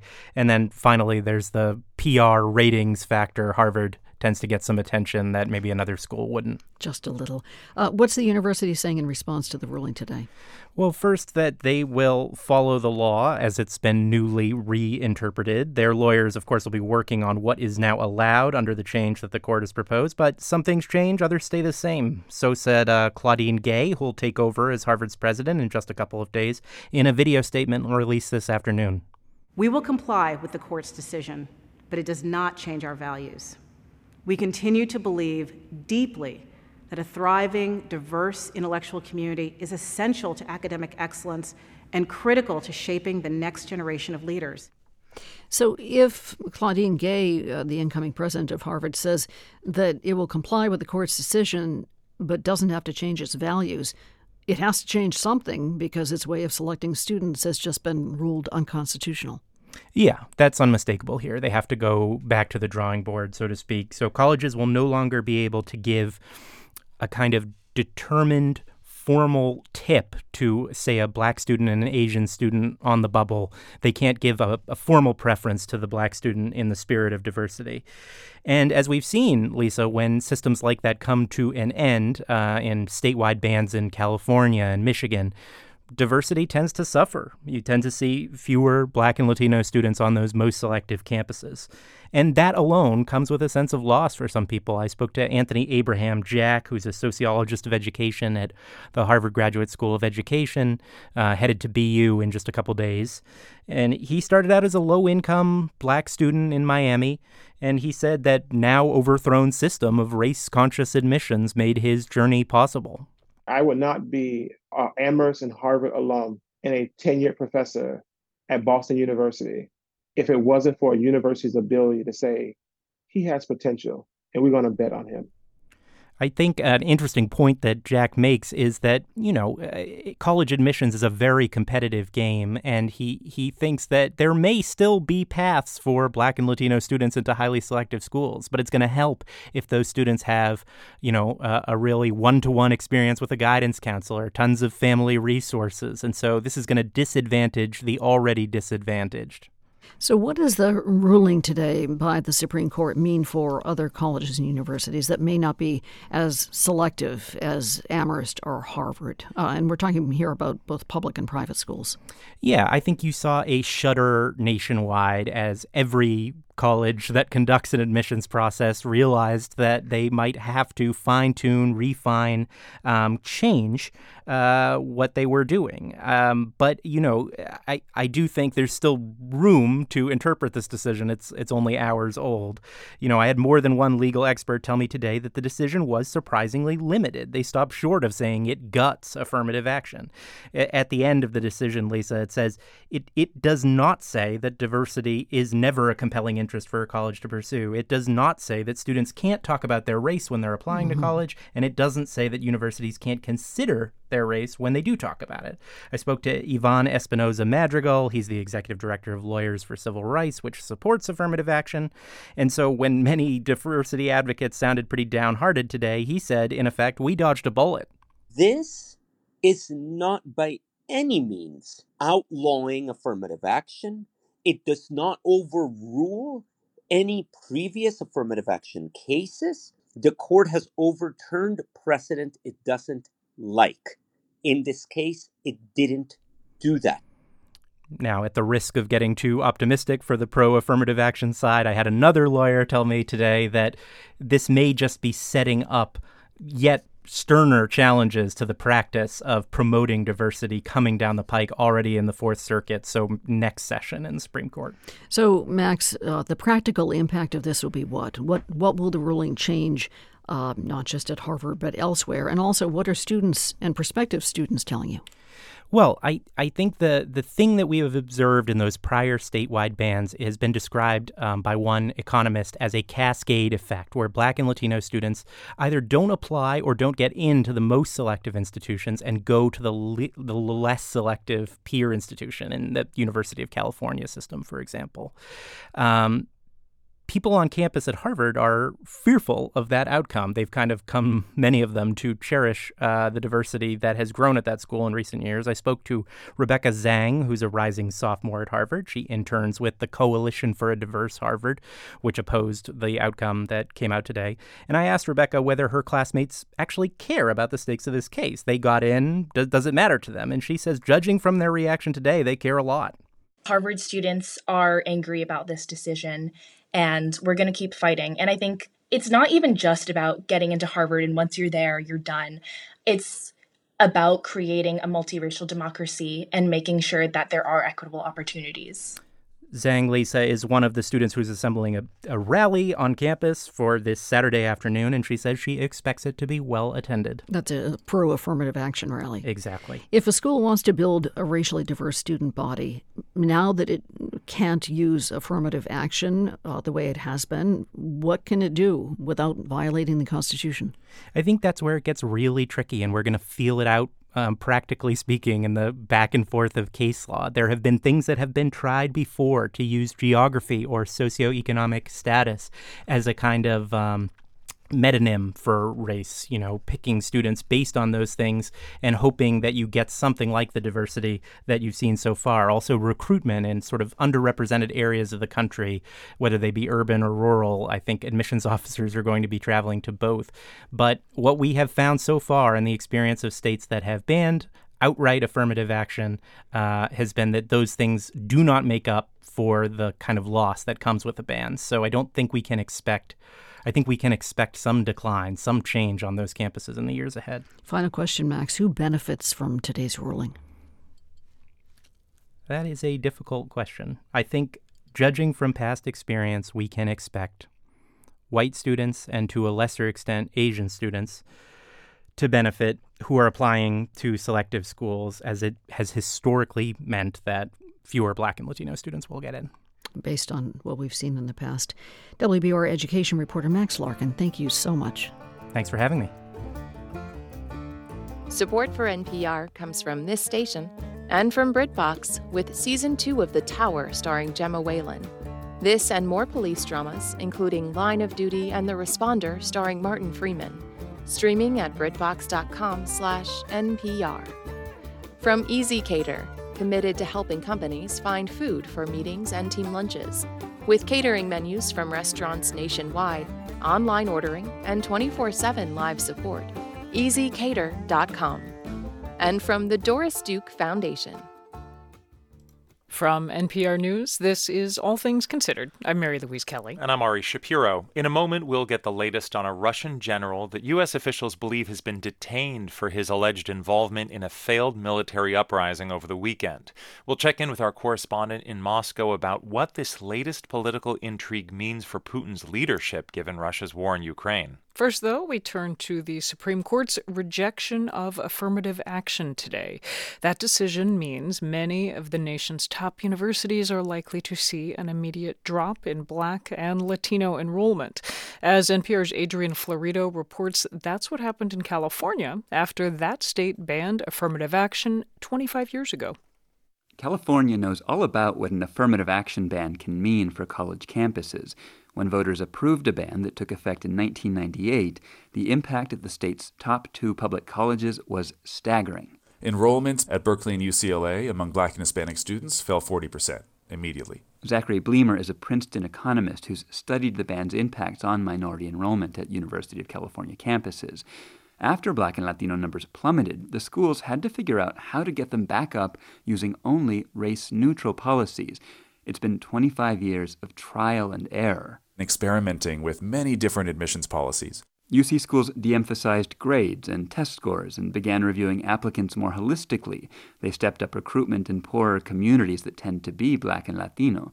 They guaranteed spots to students who graduate in the top 9% of their high school classes. The goal of each of these policies was to replace race-based affirmative action by identifying disadvantaged students who are nevertheless going to succeed at these universities and admitting them. Through these race-neutral alternatives to race-based affirmative action, schools have been able slowly to regain much of the racial diversity they lost.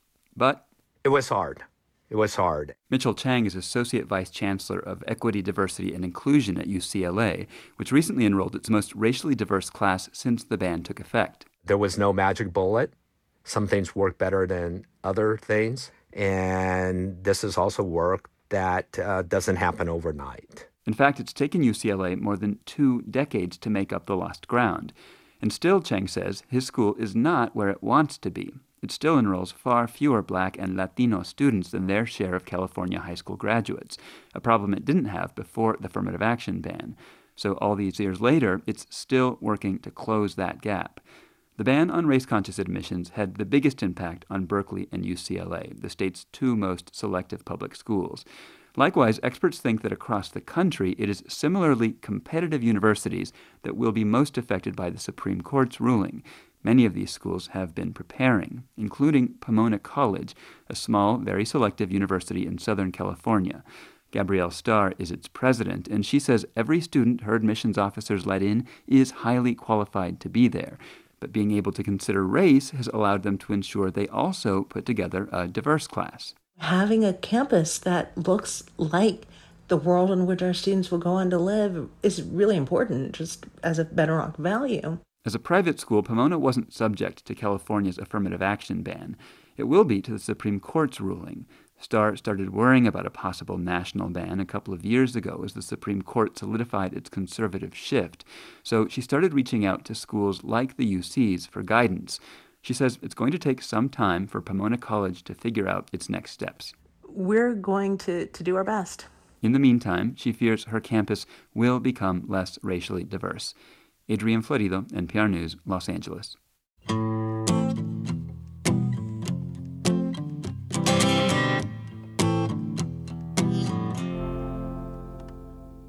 This is 90.9 WBUR. Thanks for being with us this evening.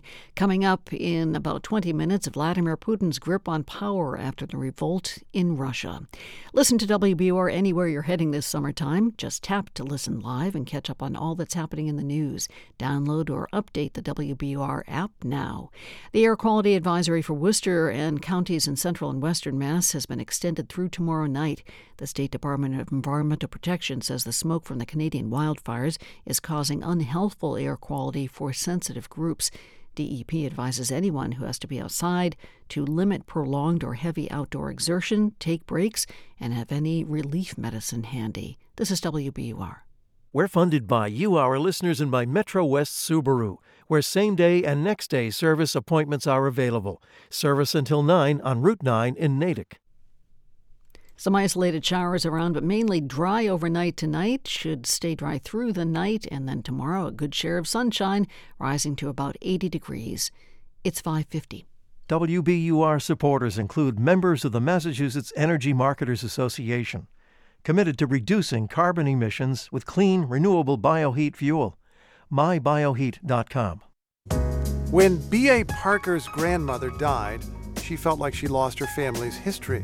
Losing my grandmother was kind of like losing that library of knowledge. Parker set out to recover that knowledge by visiting the place where her ancestors were enslaved. On the next Morning Edition from NPR News. Listen again tomorrow morning on 90.9 WBUR. This is All Things Considered from NPR News. I'm Mary Louise Kelly. And I'm Ari Shapiro. We're going to hand things off to NPR's Rachel Martin for another conversation in her series about how to build a life of meaning. It's called Enlighten Me. I'm pretty sure I don't believe in ghosts. Now, I say pretty sure because I want to leave the possibility open. There have definitely been times when I felt the presence of my parents, who've both died. Like when one of their favorite songs comes on when I'm walking the aisles of the grocery store, or when the wind chime that my mom gave me sings a song even though there's no breeze. But straight up ghosts, like seeing spirits, is that real? Can that happen? I saw an elderly white man who was half walking, floating through our bedroom. This is John Blake. He's a longtime reporter for CNN in Atlanta, and he wrote about this vision in his recent memoir. It's called More Than I Imagined. And we're going to get back to that apparition. But first, some context. Blake grew up in West Baltimore. He and his younger brother were raised by their dad, who was black. They only heard bits and pieces about their mom, but they knew she was white. And they knew that she and her parents and siblings had never made an effort to be in their life. I just felt like her family's racist. She's probably racist. They just don't want me. And that's how I felt. John was 17 when he finally met his mother at a home for psychiatric patients where she was living outside of Baltimore. She had schizophrenia. After that initial interaction, he started visiting with her regularly. His mom's ability to have deep conversations was pretty limited, but they found ways to connect and developed a real relationship. John also got to know his mother's sister, and during one visit, she showed John a photo of his white grandfather, who he had never met. And when I saw that, I just felt this chill go through my body and just goosebumps just on my arms. And here is where we get to the metaphysical part of this story. He recognized the man in that photo. When he was around 9, he and his younger brother Patrick both woke up in the middle of the night to a frightening scene. I glanced over into the corner of my bedroom, and there I saw an elderly white man who was half walking, floating through our bedroom. And he was standing by my dresser. And at first I thought this is a dream. And I rubbed my eyes, but he just kept on staying there. And I just watched and watched. And when I awakened the next morning, I thought that was a dream. But then I talked to my younger brother, Patrick, and I said, "Did you see somebody last night?" He said, "Yeah." He didn't see his dead grandfather again. And then decades later, when he was in his 30s, he was married and living in Atlanta. And this time, it was his wife who saw the frightening thing. I awakened one morning, and when I looked at her, her eyes were just huge, and she had this look of terror on her face. And I'm like, what's wrong? She said, "I was awakened last night, and I saw this white man standing over the bed, looking down at you with this troubled expression on his face. And I tried to wake you up, and you wouldn't wake up." And at that time, I knew immediately who she was talking about, and I got a picture of my mother's father, and I said, "Was this the man?" She said, "Yeah." She said, "Who is that, and who is he to you?" Mm. And I said, "It's my grandfather." I mean, it is such a bizarre experience, right? Like if we just assume, okay, right. let's just assume that it was him, that it was like a spirit or right. a ghost or whatever. Let's assume it was him. Why was he there? Well, that was the question I had. So I called up a buddy of mine. This is a guy who's a hospice worker who I felt like had a sensitivity to these type of issues because he had worked with people who were dying, and he was a very spiritual person. Mm-hmm. And his name is Scott. I said, "Scott, here's the story. What's going on?" And he said, "Just think of it. The only stories you know about him are stories about his racism. This was the white man who called your father the N-word, who wanted nothing to do with you because your father was black and died never knowing you. So the only thing you know about him is that he was just a racist, nothing more." Think about the torment that might have caused. He could have had a relationship with you, but he didn't. And Scott said, "I think this guy wants forgiveness." And I talked to a pastor who said the same thing. And he said, "Have you prayed for him?" And I said, "No, I never thought to pray for him." But that's what I did. I got on my knees and I prayed for him. But see, that was only the beginning. It's not enough to just pray for him because I didn't know him. I had to get to know him. And one of the things I learned from getting to know him, I began to see that he was more than his worst act. And I think that was really healthy for me because that helped me also reconnect with other members of my white family. Did you give your grandfather that forgiveness? Yes. I mean, I knew what it was like to grow up in an environment where you absorb racism and you don't even know it because that's all you know. I tell people, a lot of racism is caught rather than taught. Nobody told me, hate white people. It was like in my environment. It was just part of my world. Mm. He grew up in a similar world in a different way. He grew up in a segregated white world. That was very common for men of his time to think that way. So, yeah, I mean, I got to know him, and I know I've forgiven him. I don't feel this like tension or anger when I think about him anymore. I feel more than anything, I feel compassion for him.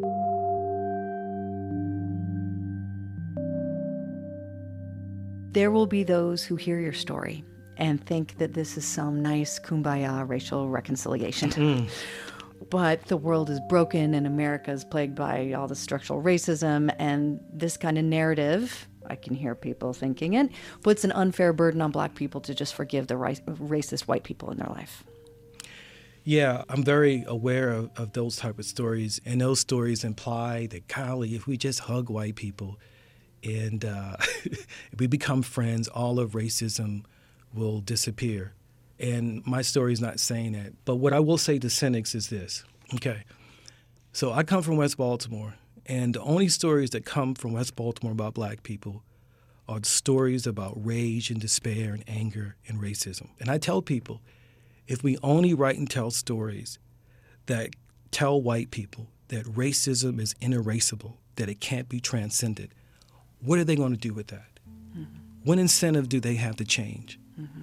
You know, I think we have to become better storytellers. I think we have to tell more hopeful stories if we're going to survive, because I feel like right now in this country, there's so many broken people who now believe that racism is embedded in our country, that people can't change, that it's a permanent part of being American. And I think one of the ways you deal with that is you have to tell stories to show people getting past racism.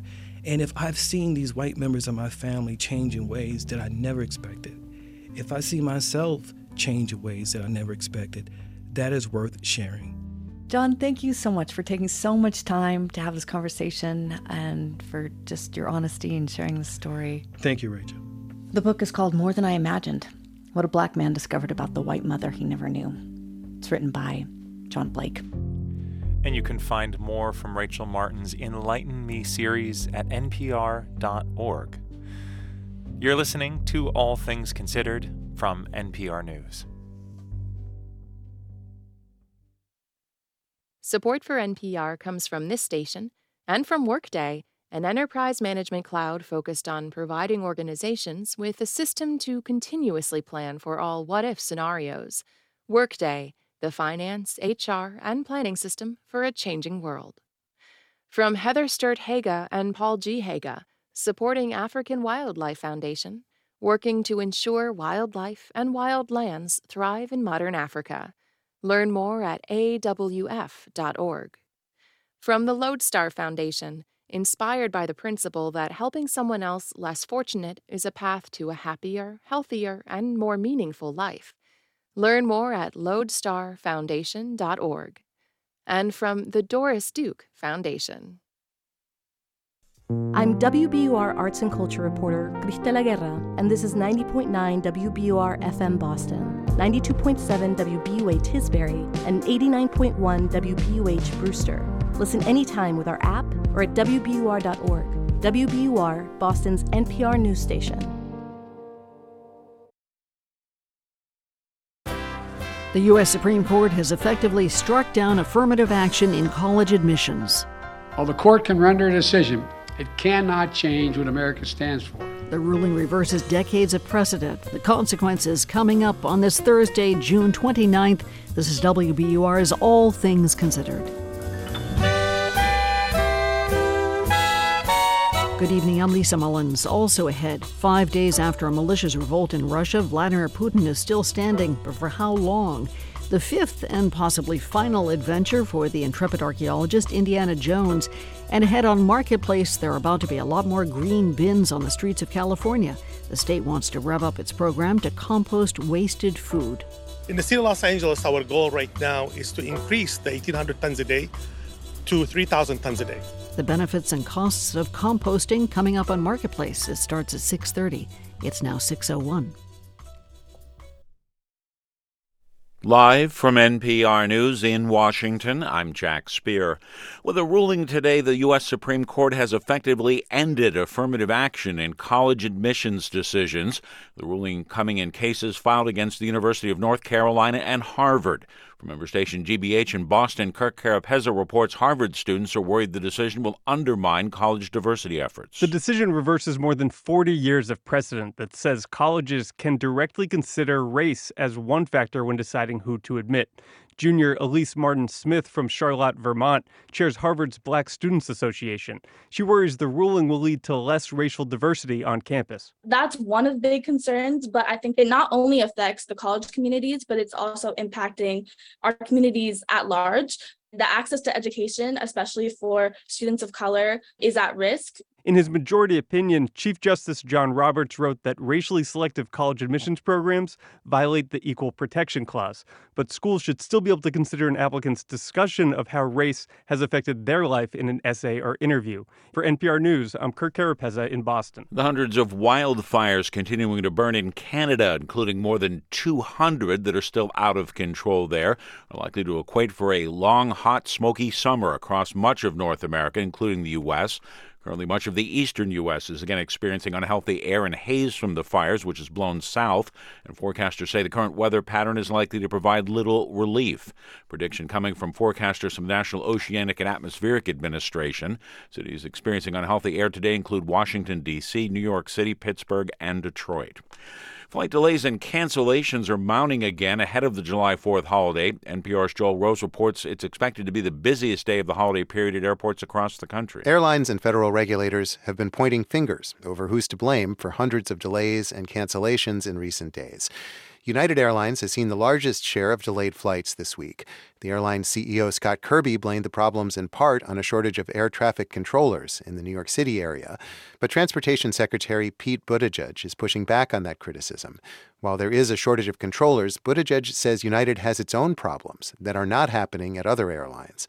More than 4 million Americans are expected to fly this weekend, according to AAA, the most ever for the July 4th holiday. Joel Rose, NPR News. A former Florida sheriff's deputy has been found not guilty of failing to act during the 2018 Parkland High School massacre. Fired Broward County Deputy Scott Peterson wept as the verdict was read. The 60-year-old Peterson was deputy assigned to Marjorie Stoneman Douglas High School, where a shooter murdered 17 people there. Peterson arrived at the building about 2 minutes after the 6-minute attack began. Prosecutors had claimed he should have gone inside to stop the shooter. Stocks closed higher on Wall Street, the Dow up 269 points. You're listening to NPR. This is 90.9 WBUR in Boston. I'm Lisa Mullins. We've got more now on the Supreme Court decision today to strike down the use of affirmative action in college admissions. Harvard was one of 2 schools whose policies were at the core of the case. President-elect Claudine Gay says the university will continue to strive to be inclusive. She addressed the Harvard community in a video message today. We will comply with the court's decision, but it does not change our values. We continue to believe deeply that a thriving, diverse intellectual community is essential to academic excellence and critical to shaping the next generation of leaders. Harvard sophomore Rebecca Zhang is of Chinese descent. She's part of a coalition of students, professors, and Harvard alum that opposes striking down affirmative action. I think that one of the scariest parts of this case is that minorities are being pitted against each other, and it's really frustrating for me to watch Asian Americans being used as a racial wedge. But Harvard graduate student Natalie Lay says, as an Asian American, she supports the ruling today. Affirmative action is systematically racist because I believe that everyone should be judged by their merit. And then, of course, I believe there are other features such as socioeconomic background that should be greatly considered. Lay says her skin color should not be a deciding factor in a plan to diversify an academic environment or workplace.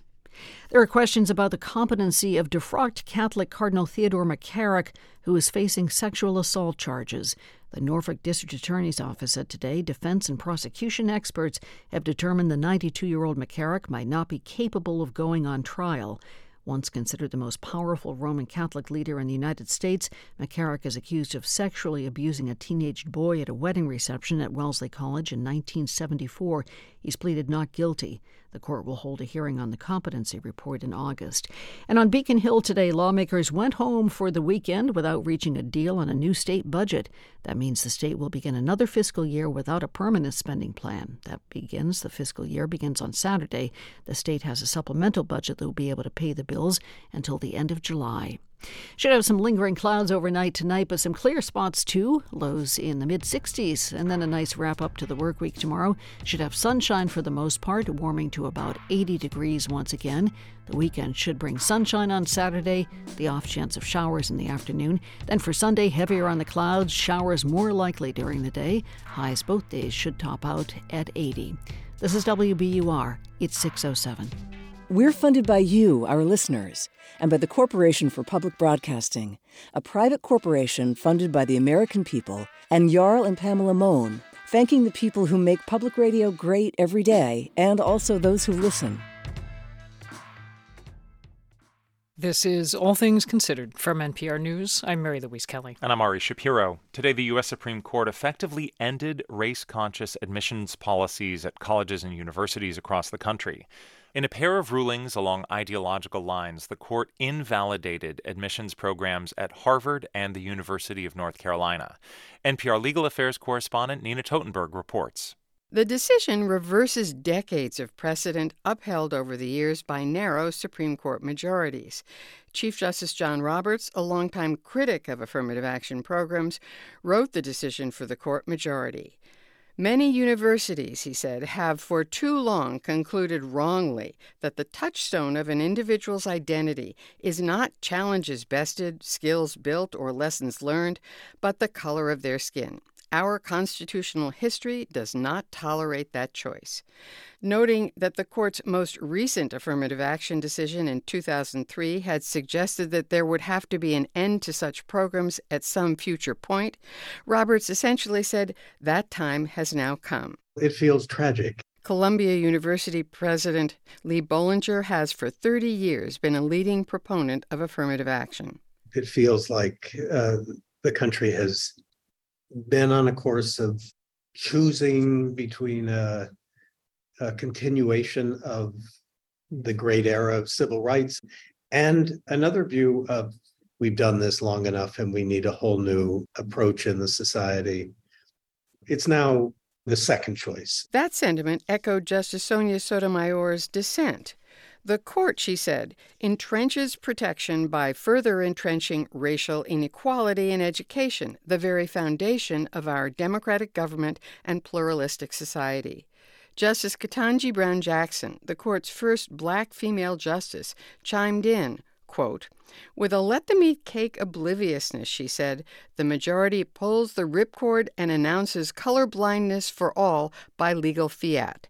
But deeming race irrelevant in law," she said, "does not make it so in life."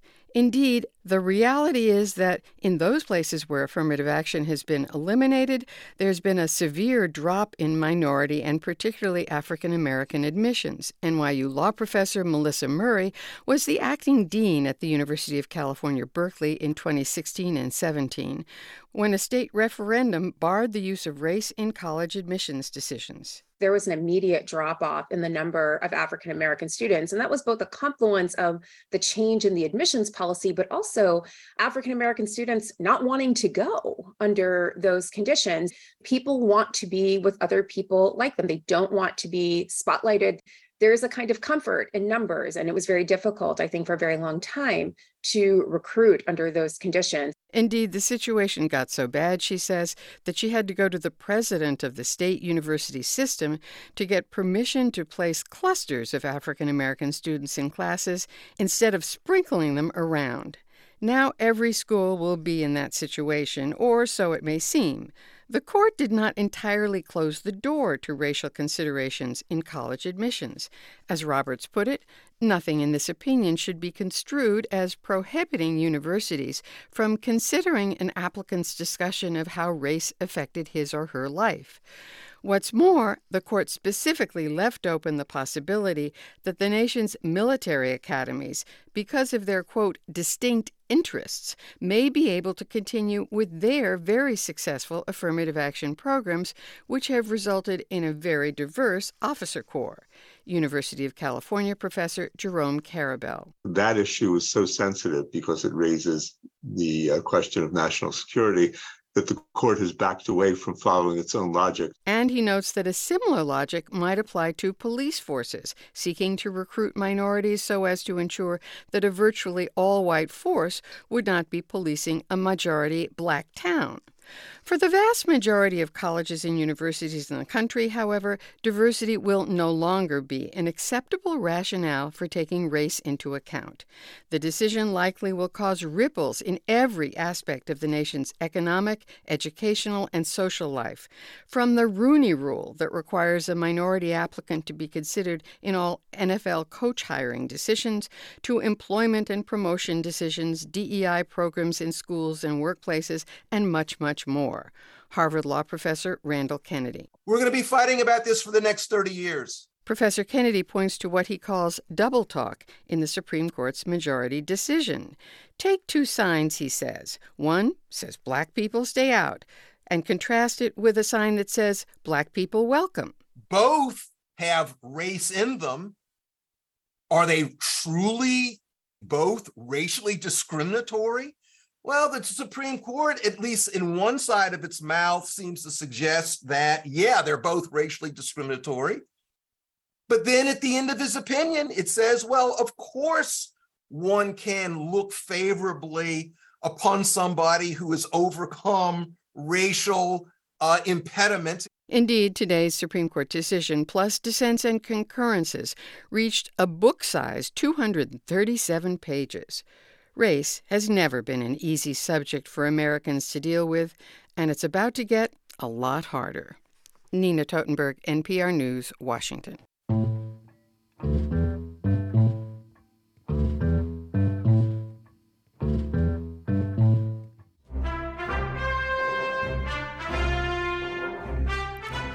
It's been 42 years since Raiders of the Lost Ark introduced audiences to a globe-trotting, bullwhip-snapping archaeologist played by Harrison Ford.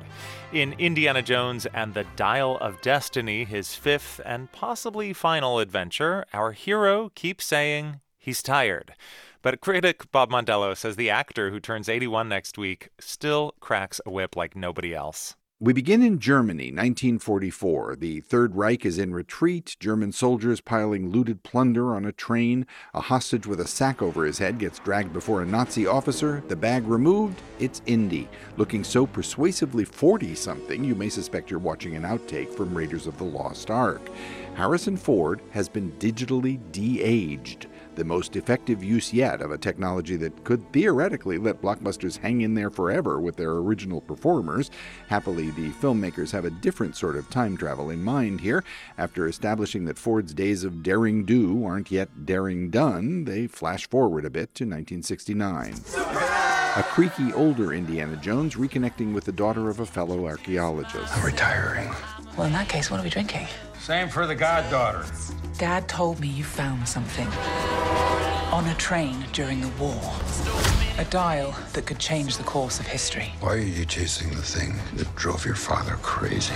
Because it's an adventure, obviously. Credit Ford with letting us see what the ravages of time have done to Indy. He's tired. Everything hurts. But when bad guys show up, he can still rise to the occasion. Who are you people? What do you want? Dr. Jones! Dr. Jones, we're not going to hurt you. Right, as if that were possible. More likely the other way around. Turns out that Helena, who's played by Phoebe Waller-Bridge, is hoping to sell that dial gizmo at an auction in Tangier, and when Indy finally catches up with her, he discovers someone else is looking for it too. You. Have we met? No. My memory's a little fuzzy, but your face rings a bell. Are you still a Nazi? That's Indy, always the diplomat. 150. After our conversation, Michelle, I thought we'd come to an agreement about the dial. Funny, the last time I saw the other guy who looks like you, he was also after this. This relic is my property. It's not yours. You stole it. Then you stole it. And then I stole it. It's called capitalism. The bid is 160. 160. 170. You should have stayed in New York. 170. You should have stayed out of Poland. 170. Anyone? Anyone?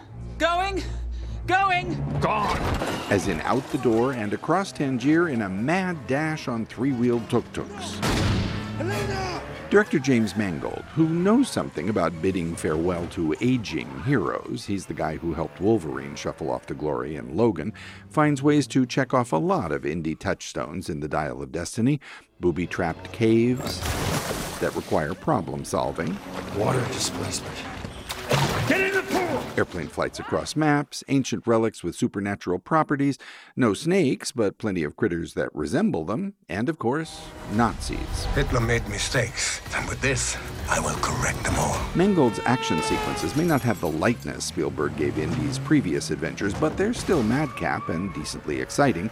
And though in plot terms the climax is, let's say, ill-advised, the filmmaker clearly knows what he has.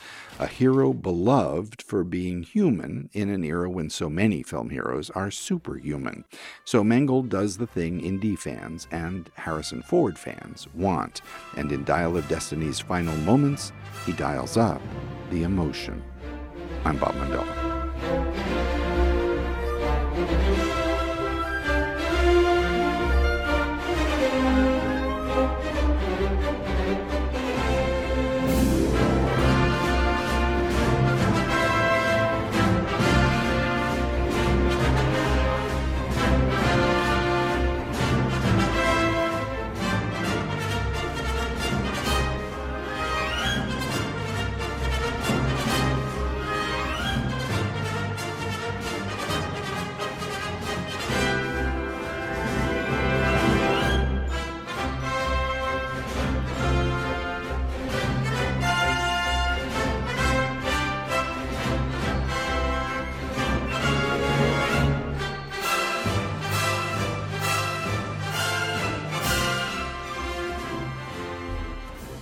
Beauty pageants may have a reputation for upholding outdated ideas on the standards of femininity and womanhood, but a new pageant is taking a more inclusive approach. You can hear from the very first winner of the Miss Trans Africa pageant.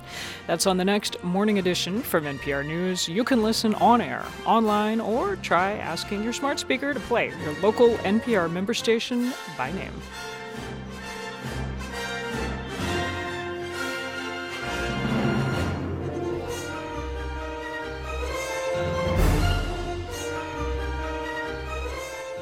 This is All Things Considered from NPR News. And this is 90.9 WBUR. On Wall Street, the Dow rose 0.8% today. S&P gained nearly 0.5%, and the Nasdaq ended flat.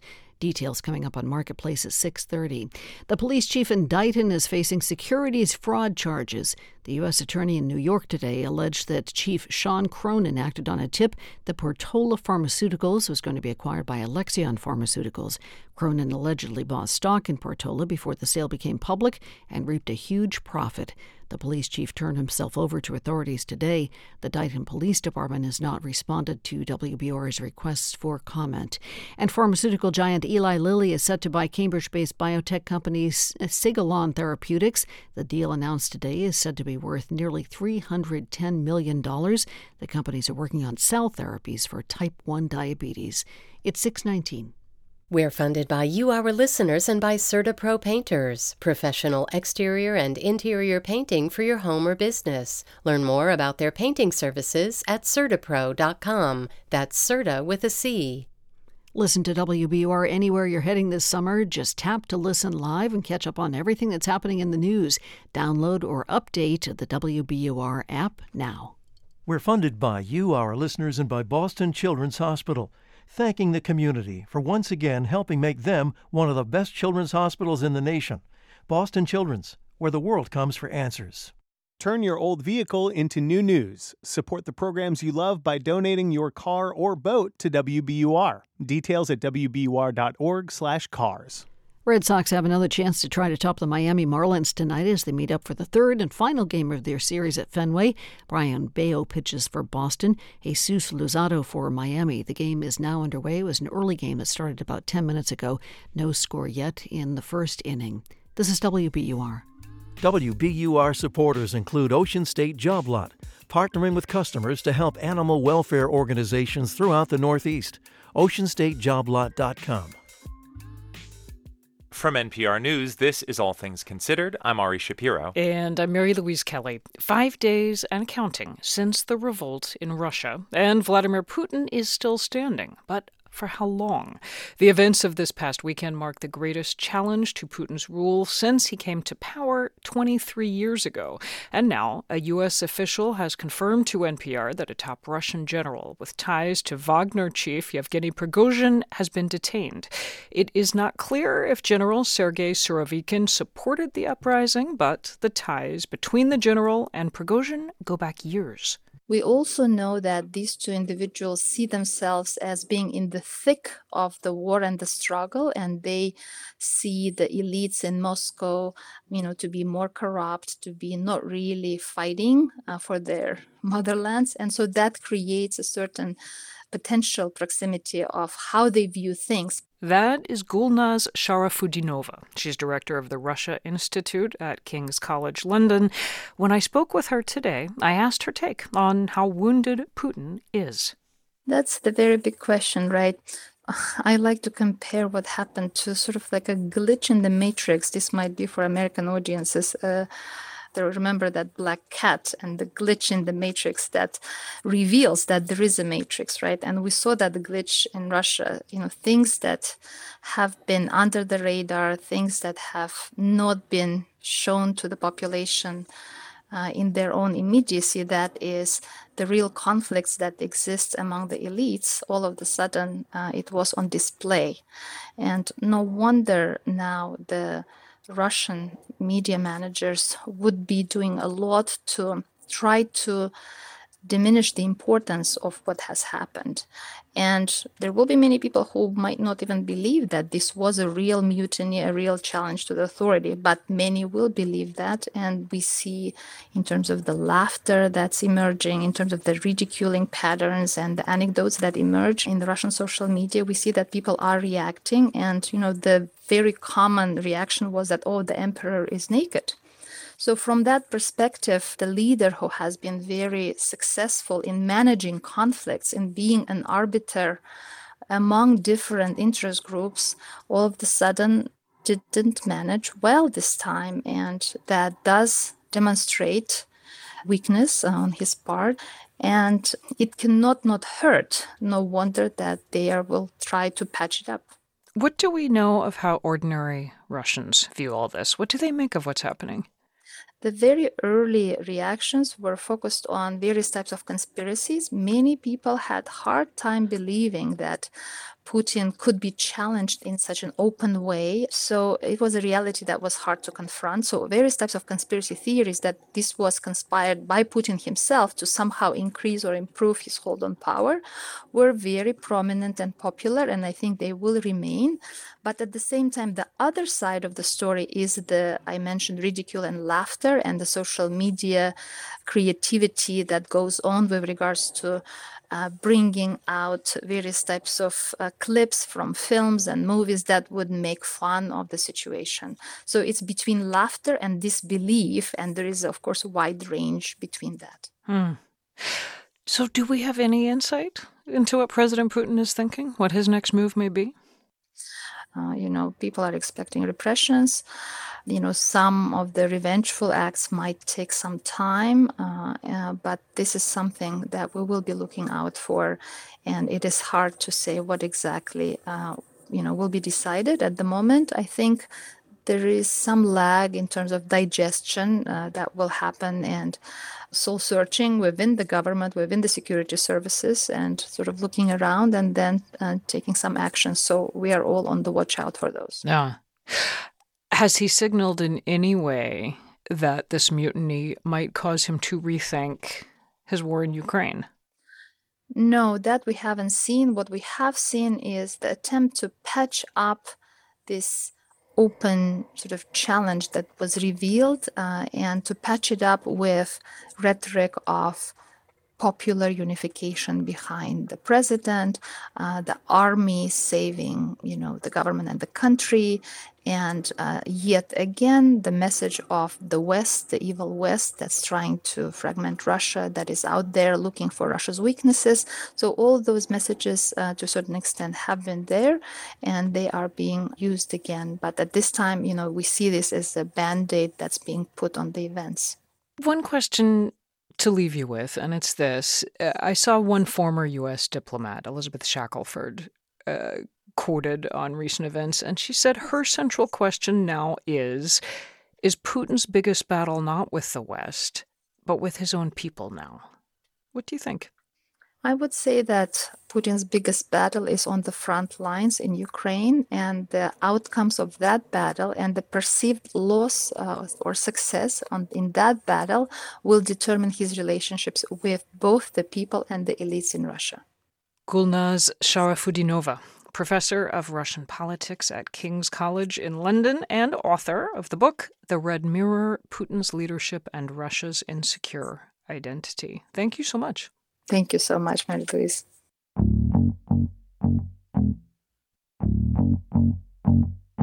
Democrats are working to strengthen their base in 2024, and one of the states they're targeting is North Carolina. Trump won the state in 2020 by less than 75,000 votes. For Democrats to win there, they need to maintain support with young voters. But many members of Generation Z who are newly eligible to cast ballots next year have mixed feelings about the party and President Biden. NPR's Elena Moore reports. It's hot and sunny at North Carolina A&T State University in Greensboro as new student orientation is in full swing. A&T is the largest historically black university in the country, and many of those students are gearing up to vote for the first time next year. I think it would be a nice refresh for us to get someone even in their 50s. Even that will be good. That's Solomon Hayes Brown, a sophomore from Charlotte who's working orientation. He says he'll still vote Democrat next year, but he says young folks are turned off by the older frontrunners. Biden's 80 and Trump, he's like 77, something like that. So they're getting up there. So if we saw a younger candidate, I think that would be beneficial. A&T is no stranger to political drama. The campus was split into two separate congressional districts, giving Republicans a distinct advantage in this part of the state. Courts ruled that unconstitutional, and now the campus sits in one district, filled with young voters and black voters, two groups that Democrats count on to show up to the polls. That's why the president and first lady visited the school last year. Rising senior and Greensboro native Charity Ewing remembers that. And it was just really nice to be able to see what their future plans are, so I would love to see him carry that out. Ewing isn't excited about a Trump-Biden rematch, and she's not alone. According to NPR's latest polling, Biden's approval with voters under 30 is just 38%.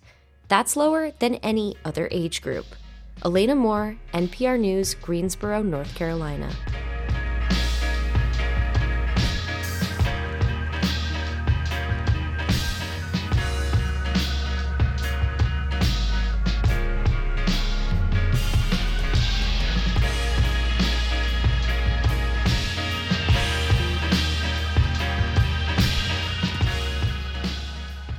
This is NPR News. This is 90.9 WBUR in Boston. A calm and partly cloudy night overnight tonight, falling to about 65 degrees. Tomorrow, plenty of sunshine to end the work week. Breezy and comfortable, up around 80 degrees. Should hold at 80 over the weekend. Saturday is the better outdoor day with sunny skies and the chance of showers, slight chance in the afternoon. Sunday, some afternoon showers likely, mostly cloudy skies. Strong winds around. Over at Fenway Park right now, the Red Sox and Miami Marlins are off to an early start. The game started at 7:10. In the sixth inning right now, there is no score. This is 90.9 WBUR. It's 6:30, and Marketplace is coming up next. We're funded by you, our listeners, and by BU College of Fine Arts. Earn your graduate degree at a tight-knit arts community in a vibrant university. bu.edu/CFA/grad.